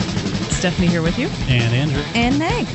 And let's not waste any time. Let's get back into the call with Mandrik. Mandrik, are you still on the line? Oh, I'm still here. Oh, great. That's wonderful. So, I believe you actually did have a story to talk about, and you wanted to talk about situational activism. So, tell us what was on your mind. Yeah, I got a couple of different stories I could talk about, but the one... I don't carry ID on me. I leave it in my car at all times because what's the point? I mean, if someone's asking for my ID, the only place I have to show it is in the car, basically, by law or whatever. Yeah, it can only kind of lead to bad things, right? And when they're doing that, they're investigating you, right, or whatever. They're probably trying to get you for something, or I don't know. No good can come of it, I think. I totally agree. So even when I go to liquor stores and buy booze, if they card me, I should really just take my shirt off. I mean, I think I'm just going to do that from now on. Look at the hair. This kind of hair could not be grown by a juvenile. Yeah. But a lot of times, if they do card me, sometimes they just, like especially around holidays, I'll get carded just because it's one of those things where it's like you got to card everybody or else. And what I'll do, a lot of times I'll just talk. I'll be like, hey, look, I've been drinking since I was 4. Sometimes I'll give them the speech. It's like I grew up with a family full of Greeks where there's no, they came from a place where there's no drinking age. So, right. I knew how to responsibly drink by the time I was 5 or 6 years old. Yeah. But, well, I mean, it is a different culture. In the U.S., people are so afraid to give kids alcohol because they can literally have their kids taken away. But what that does, I think, is create really perverse unintended consequences where young people who could be responsible about drinking alcohol, it could probably be no big deal to have half a glass of wine with dinner or something like that. They end up never having that experience. And so alcohol becomes this really taboo, really fascinating and sexy thing. And they're like, ooh, let's binge drink. Let's do it in secret. And then it goes underground. And it is just unsafe because they have no experience with it. They think it's something, that is just to be experimented with. I actually have the worst first drinking story ever because everything was made so taboo, like from, alcohol, cigarettes, drugs, everything like that was made so bad that the first time I drank, it was my boyfriend at the time's 18th birthday, who's Canadian, so I sort of excused it that's the drinking age, so I can understand like the binge at 21, whatever. So I drank with him, got pregnant that night. Really? So it's like I didn't know anything about that, and I didn't know anything about sex as well, so just like double whammy, and that's what happens, because you're hiding everything. And yeah, I didn't know sorry to hear that 5 shots of something, so tiny could make me such bad judgment. Yeah, it really does do that. I mean, it's no joke. Like, sometimes we joke a lot about alcohol, and I didn't mean to make everything heavy there, but oh no, I mean, I'm a person who doesn't drink, and sometimes actually people call me out on it or question it or whatever, but I just don't enjoy it. Why are you laughing, Mandrik? What's so funny about that? There may have been a party I was at one time in Keene where I was one of those people calling you out. Yes. I don't think I can repeat it on the air, though. Mandrik made a toast to the sand in my crotch because I wouldn't drink a shot. Not with in him. those words, but yeah, I remember. Yes. And it's on video on YouTube somewhere. Believe me, it's on YouTube? Oh, Stephanie is much worse than any drunk if she's tired.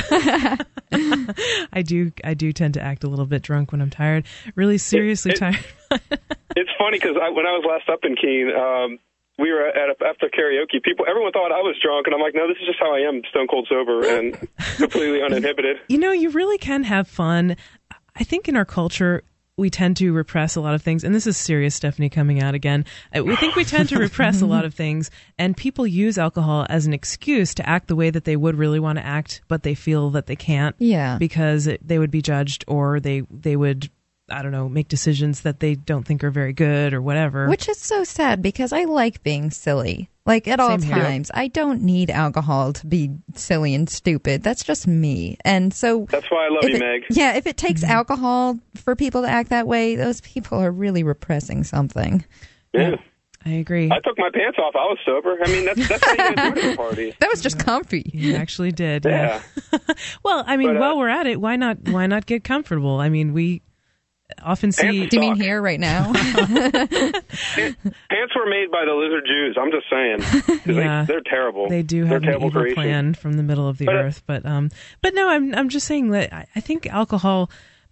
I think it becomes a problem when people need it to have fun and they can't have fun without it. You know what I mean? Mm-hmm. It's fine to drink and whatever, as long as it doesn't hurt you, in the long term. I certainly wouldn't want to use the government to force people not to drink alcohol or not to drink more than a certain amount of alcohol, or even to regulate alcohol manufacturing or selling or anything like that. And it does all those things right now. And I don't like that. But at the same time, I don't support someone hurting themselves by drinking so much alcohol that they scar their liver or they pass out and don't remember what they did the night before. Or they eat a light bulb. Yeah. Oh. This winter here. Yeah. I mean, that could really cause some serious damage. It's just... But, I mean... Yeah. We all have friends that kind of look out for us, or we're the people who look out for those, and so... We would hope, yeah. But, I mean, some people aren't so lucky to have those friends, and especially in a region like New Hampshire. I mean, Dartmouth College is one of the most famous colleges for having one of the worst drinking problems for undergrads in the U.S. because there's just not much to do in the winter when it gets really cold and people want to stay indoors. And so what do? They drink. And not only that, like older people with alcoholism up here, you see a lot of that in the hospitals and things like that. Yeah. It's sad. People drink because they're trying to remedy pain that they have in their minds and their hearts. And sometimes they just drink to have fun, but other times it can be a lot more serious than that. And so I think we really have to say something about that.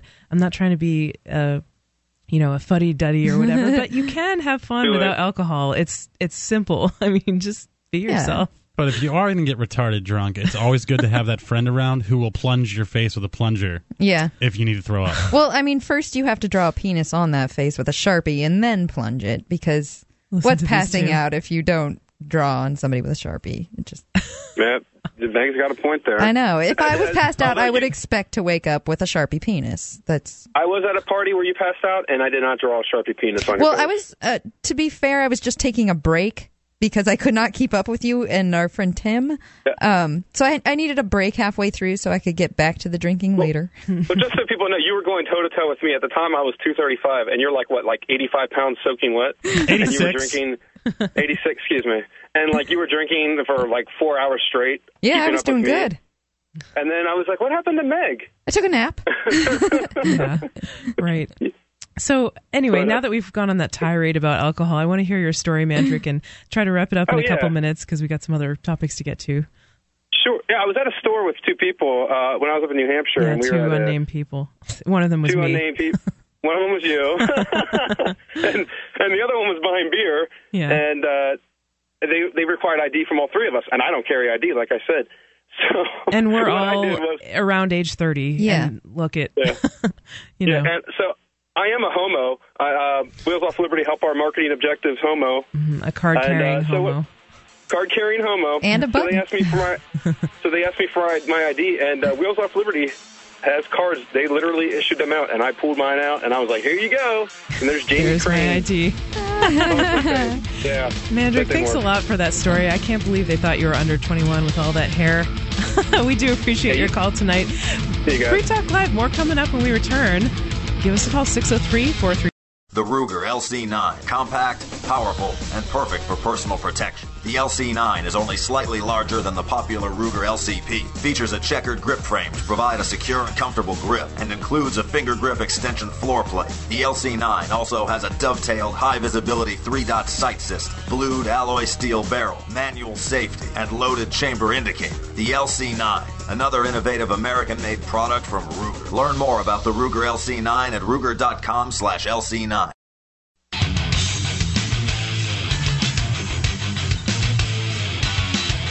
Welcome back. This is Free Talk Live. Thank you so much for listening to our show. I'm having a blast tonight, and I just want to thank you before I forget. I want to thank you, Meg, and thank you, Andrew, for coming in with me on short notice. I actually thought I may have had another co-host lined up, but wasn't able to connect with that person, so I'm glad you two were able to help me out, and it's been a blast doing the show with you so far. Oh, so we weren't your first choice? We were just... We were the backup you plan. You were the B-list. Well, it was actually Brett from the School Sucks podcast, who I have done shows with. Oh, yeah, he's before. way better than us. No, I think you guys are great, actually. But I mean, I just thought it would be good to do another show with Brett because he always uses it on his podcast and everything. And I actually there was something specific that I wanted to talk about with him, which was not voting. But maybe we can talk about it. Oh, yeah. Yeah. Because I'm a big fan, and it's getting awkward with all my friends jumping on the Ron Paul train, and I can't be there with them, so... Yeah. Sort of. Well, okay, so I guess to give a little bit of background on this issue, and by the way, if you have thoughts, give us a call, 603-435-1105, and you can always go to freetalklive.com, click on the studio cam to watch what we're doing in studio. But, I guess we should back up the train. The three of us are here in studio, and I don't want to speak for any of you or presume anything, but personally, I identify as a principled non-voter and someone who is not interested in who wants a completely voluntary society. So no government. I'm not interested in having a small government. I want none. As do I, but that would make me a non-principled voter. Non-principled voter. If you're you a principled non-voter, I'm unprincipled and a voter. Well, you suck, that's all. So Andrew, you do vote? Is that what you're saying? On rare occasions. Okay. Well, no, I attempted to vote for Nick Ryder once and failed. Okay. And Meg, what about you? I'm not a voter. Okay. I feel bad now because, I understand the whole excitement behind the Ron Paul thing. Mm-hmm. And I do think it's a great way for people to hear the message of liberty, at least, the first step towards liberty. But I cannot, in my right mind, ever consider myself a voter because that would be saying, hey, this system, I want to participate in that. Yeah. I can't do it, which is another reason I had such a problem going to a jury trial, because these are supposed to be a jury of my peers, but the only way you can get on a jury is if you register to vote. Yeah. And since I have such a problem with voting, these are obviously not my peers. And so your it's peers hard. Would be the ones who aren't on that list. Yeah. It's hard to be, a non-voter, I guess. Yeah. In this weird world where people think voting is legitimate. Yeah. I mean, okay. Here's my take on it. I absolutely agree with you. I think that the reason I decided to stop voting, there are many reasons, but it really fundamentally boiled down to I just can't lend my moral support to a system like this. Mm-hmm. I mean, we all know that when you vote, you're not going to influence the results of the election. Let's be real. I mean, yes, people love to point out and pull out the examples of small towns where things have lost or passed on a one vote margin. Thing. But, they always request a recount. It's usually dirty political motivation. Yeah. And when it comes down to it, somebody else is getting the say in what you do with your life. You're going into this saying, hey, I want to say what you do, and I want you to be able to say what I can do. And nobody has to participate in that. Nobody has to be a part of that. But and people will. Yeah. And somebody is going to get that position where they have control over your life. Well, I don't know about that. I mean, I think it's a false choice. You don't have to consent to that whole system. Because when you cast a vote for something, it's almost as if you're saying, I feel this way. I feel as if you're saying, if I lose, if the thing that I voted for loses, I accept the result. Yeah. And I don't accept the result either way. But what if you're just voting against something by voting the other way? You're still saying the system is valid enough to waste my time checking off a box. So if the system is invalid and you refuse to vote because of that, then you need to stop buying cigarettes. You need to stop buying anything that has with nothing dollars. To do. Yeah, no, that's completely different form of voting. Woods. Yeah, and I don't think it's hypocritical to maybe, have a driver's license and also refuse to vote on principle, because I think everybody needs to behave and live their life in a way that they feel most comfortable with. And if you don't feel comfortable going into that voting booth and registering and putting your name down and checking a box next to a political candidate or a ballot measure or whatever, then you shouldn't do that. And I don't think that anyone should feel bad about that. I don't think that other liberty activists should make people who don't vote feel bad. And I have no problem with people who do vote. That's their choice. It's just, for me, I have a problem with people who vote because they're trying to control me. Well, oftentimes. I mean, like, when people give me their liberty perspective on voting or something like that, I'm like, that's fine. You do that. Me, no. I just cannot bring myself to that level of interaction and legitimacy to them. Well, and you know, one other thing, I voted, the last time I voted was in 2008.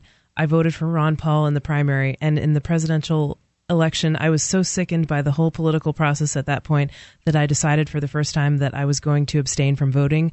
And I felt a little conflicted about it at the time. But then after that, I didn't look back. I read about it a little bit more, and I was like, no, I can't engage in this anymore. And I have to really be honest, that was around the same time that I stopped kind of following the news, which is largely political in nature. And I stopped listening to the news sources where they talk about the politicians all the time, and they talk about all the bills that are in the works and all the sausage making that they're doing. Yeah, I did the same thing. And once you step outside, you realize none of it matters. Yeah. All that matters is the fact that person A is trying to control person B. Yes. Whatever the issue may be is irrelevant. The fact that it's an issue is a problem. Yeah, it's dancing around the whole core concept of the whole thing, which is people using force to control other people's behavior. And for me, it was a real sense of psychological freedom and relief to remove myself from, to choose not to subject myself to that, if that makes any sense. I don't know. Yeah. And, Andrew's here and he votes, and I don't think... Well, I don't actively vote like every chance I get. I'm not all excited about going out to vote. Well, that's what I was about to say. I'm not going to burn the calories to go vote in the federal election or anything. Right. Yeah, and I don't think you're sitting there following all the news sources and thinking about all the politicians and wanting to name drop them and everything. But so, I mean, maybe you do experience some of that psychological freedom too. I don't know. Maybe we can talk about it. And let's see what this caller has to say. Caller, you're on Free Talk Live. Who's this? Why is Andrew cheating on me? Oh my goodness! Is this Nick Ryder? Because I'm fired. You fired him, so we took him out. Hi, Ryder. And Andrew thinks he can just go gallivanting on other Free Talk Live Sunday editions. I guess he does. What do you have to say about that, Andrew? Well, I thought I only had a couple, one or two left. Maybe my days are numbered. Whatever. Are you using all your show prep on them? I had no show prep, and I didn't use any of it here because I had none to use. All right. Ryder has a jealous streak. I said if I do get any show prep, I have to save it for next week. Ryder's our local authoritarian when it comes to Free Talk. Ryder, I have to say, he actually did say that. He said, I'm not using any of my show prep tonight. It's all you, Stephanie. And so I just ran with the show prep that I had. All right. Well, I guess that's sort of more acceptable, but still. Sort of more acceptable, kind of like as acceptable as voting for Nick Ryder? Exactly. And Ron Paul. That would be a good vote, too. Hey, Ryder, you don't own him. Nobody owns him. Whatever, he needs me. He better not be... I need you for what? Listen to this abuse. What do I need you this for? Is like a spousal situation. I know. Right, well, I'm just going to sit back and watch this play out. Let's go. Well, I missed him. He wasn't home all weekend. Oh. Yeah, I'm driving home. I'm actually on the phone in Connecticut, which I think is illegal. But yeah, probably. Wow, good for you. So I probably have to go. All right, Ryder, thanks for calling and weighing in with your authoritarian stance on your ownership of Andrew. And all right, well, be safe all right. if you're going to do it. See you later, babe. We sure will. You too. Thanks, Ryder. They're going to go home and spoon after this. Oh, yeah. It's very cute. Are you the big spoon or the little spoon, Andrew? What do you think? I want to hear more about Andrew's take on voting because I think it's interesting to talk about, and oftentimes we get the perspective of Ian and Mark on Free Talk Live who, well, we'll talk about this coming up. Free Talk Live, if you have thoughts about voting or not voting, call us 603-435-1105 and let us know what's on your mind. Free Talk Live, we'll be back.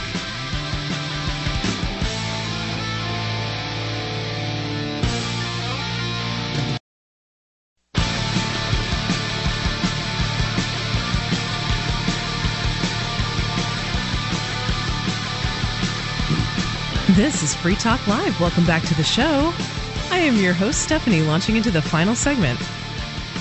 And Andrew. And May. Sorry, that was a little awkward. I tried to say and Andrew after you said Stephanie, but you kept going. I know, I screwed that up. I try to be professional, but, hey, this is...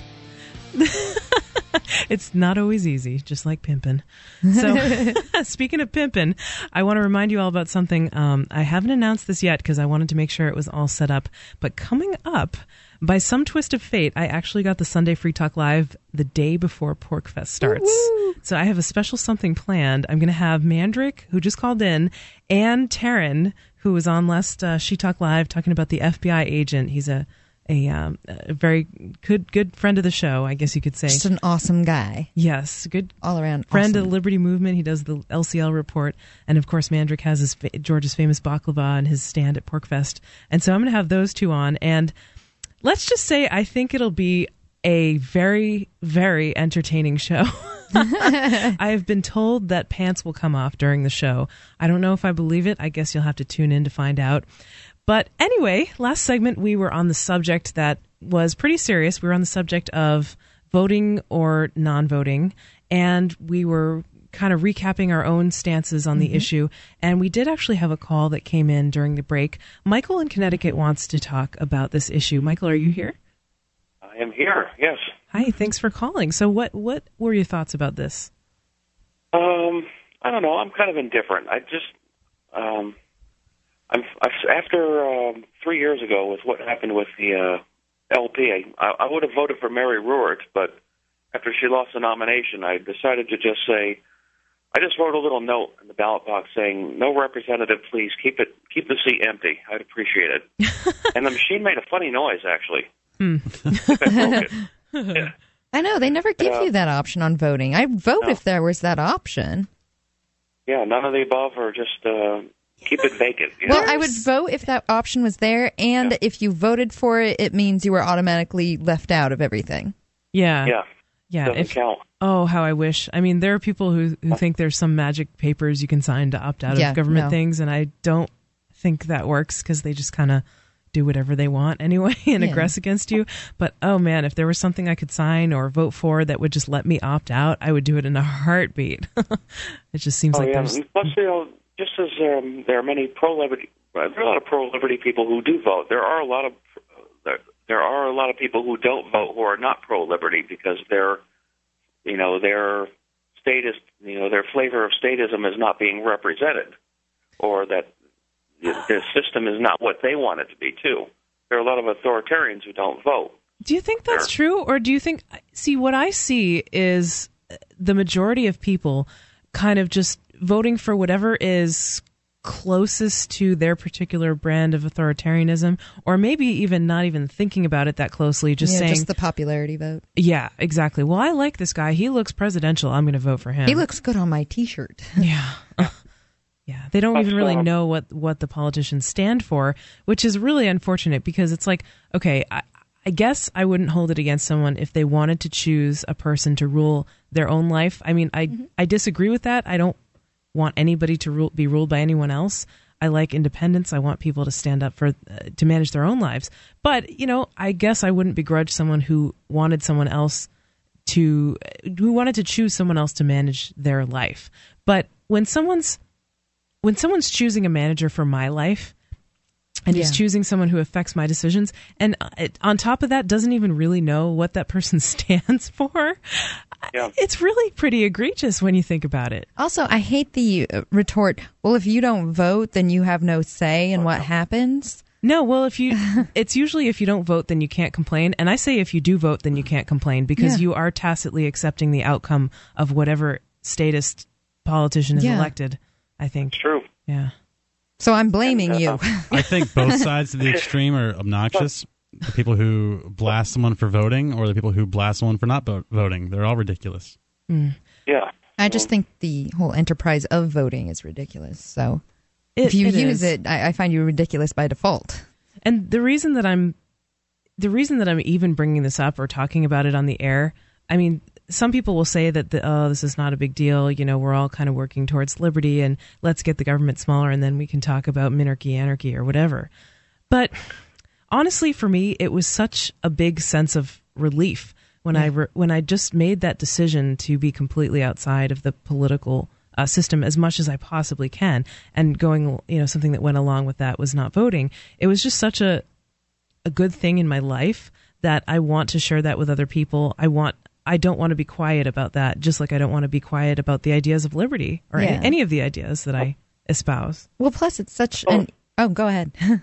Oh, yeah. I mean, it goes beyond non-voting, too, because, if we continue, if we keep paying taxes into the system or obeying all their edicts, non-voting, it's on its own won't accomplish anything. It's got to be more than that, It's like, I don't know, I can't put it into words. I'm trying to think. Well, do you think that when you said it goes beyond non-voting, I also thought of kind of living free, or maybe doing this disobedience. Situational activism that we were talking about at the beginning of the show. Oh, we're wrapping it in. Yeah, it's coming full circle on Free Talk Live. Yeah. I know, I didn't even bother last year. It's like... You didn't bother with voting? Yeah, I didn't bother last year. Yeah. I think even a lot of the liberty activists up here who do vote, I think they would probably agree that in a place like Connecticut, it's so enmeshed in statism, and there aren't even the candidates that are better, I guess, are more into liberty-oriented ideas to vote for. I guess I guess what's his name, Peter Schiff, is down there in Connecticut, right? But you probably don't even have the opportunity to vote for him, and a lot of the ballot measures even are determined largely by status, and it's like, do you want big government A or big government B? And it's like, it's just like, what it reminds me of when parents give their kids a choice, and it's like, okay, you can eat carrots or you can eat peas. Yeah, and the kid's it's like, no, I want chocolate. No, I want chocolate, right? Exactly. So, Michael, we do have another call on the line. Are there any other thoughts you wanted to get out before we take this next call? Oh, that was about it. Yeah. Okay, well, thanks a lot for weighing in. We always appreciate your calls. And we'll go on to the next caller. Caller, you're on Free Talk Live. Who's this? Yeah, this is Bruce. Hi, Bruce. What was on your mind tonight? Well, I wanted to let you know how I felt about voting. Lay it on us. Well, the way I look at it is pretty much the same as you guys. I don't vote, and can't do it for moral reason.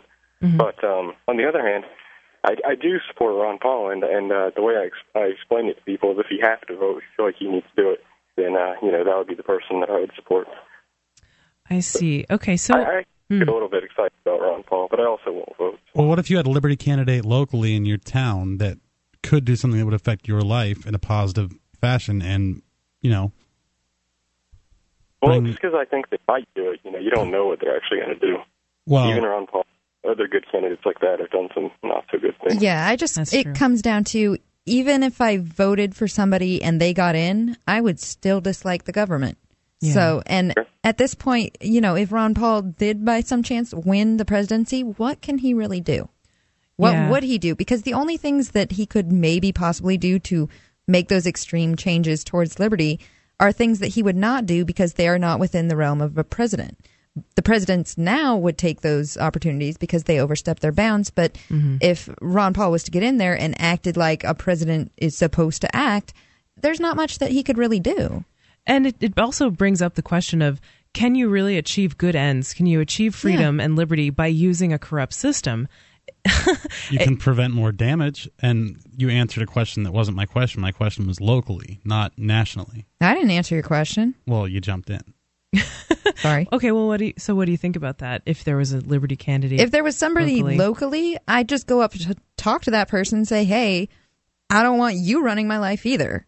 I think, I'm sorry, I'm not. I respect those people who want to do that, who want to use that system and use that avenue to try to affect change, and I definitely think their heart's in the right place, but it seems just so difficult and so almost impossible to achieve those good ends by using the political process. And that is what I've seen. Like, it seems like evidence from New Hampshire so far supports the fact that it's really difficult to achieve freedom using the political process. I mean, it's difficult any way you slice it, but it just seems kind of incompatible to me to get liberty using politics. And I would choose to I want to do activism that I'm excited about, so I would choose to spend my time hosting Free Talk Live rather than Well, see, I don't feel that I'm going to get liberty through politics. I feel I'm going to, prevent more tyranny. At least. That's better than nothing. All right. Well, Bruce, thanks for the call. We're coming up on the end of our show. Thanks. We appreciate you calling in. This has been Free Talk Live and a great discussion. Maybe we'll continue it some other time. Thanks so much. This has been Stephanie. And Andrew. And Meg. Thanks for listening. We'll see you next time.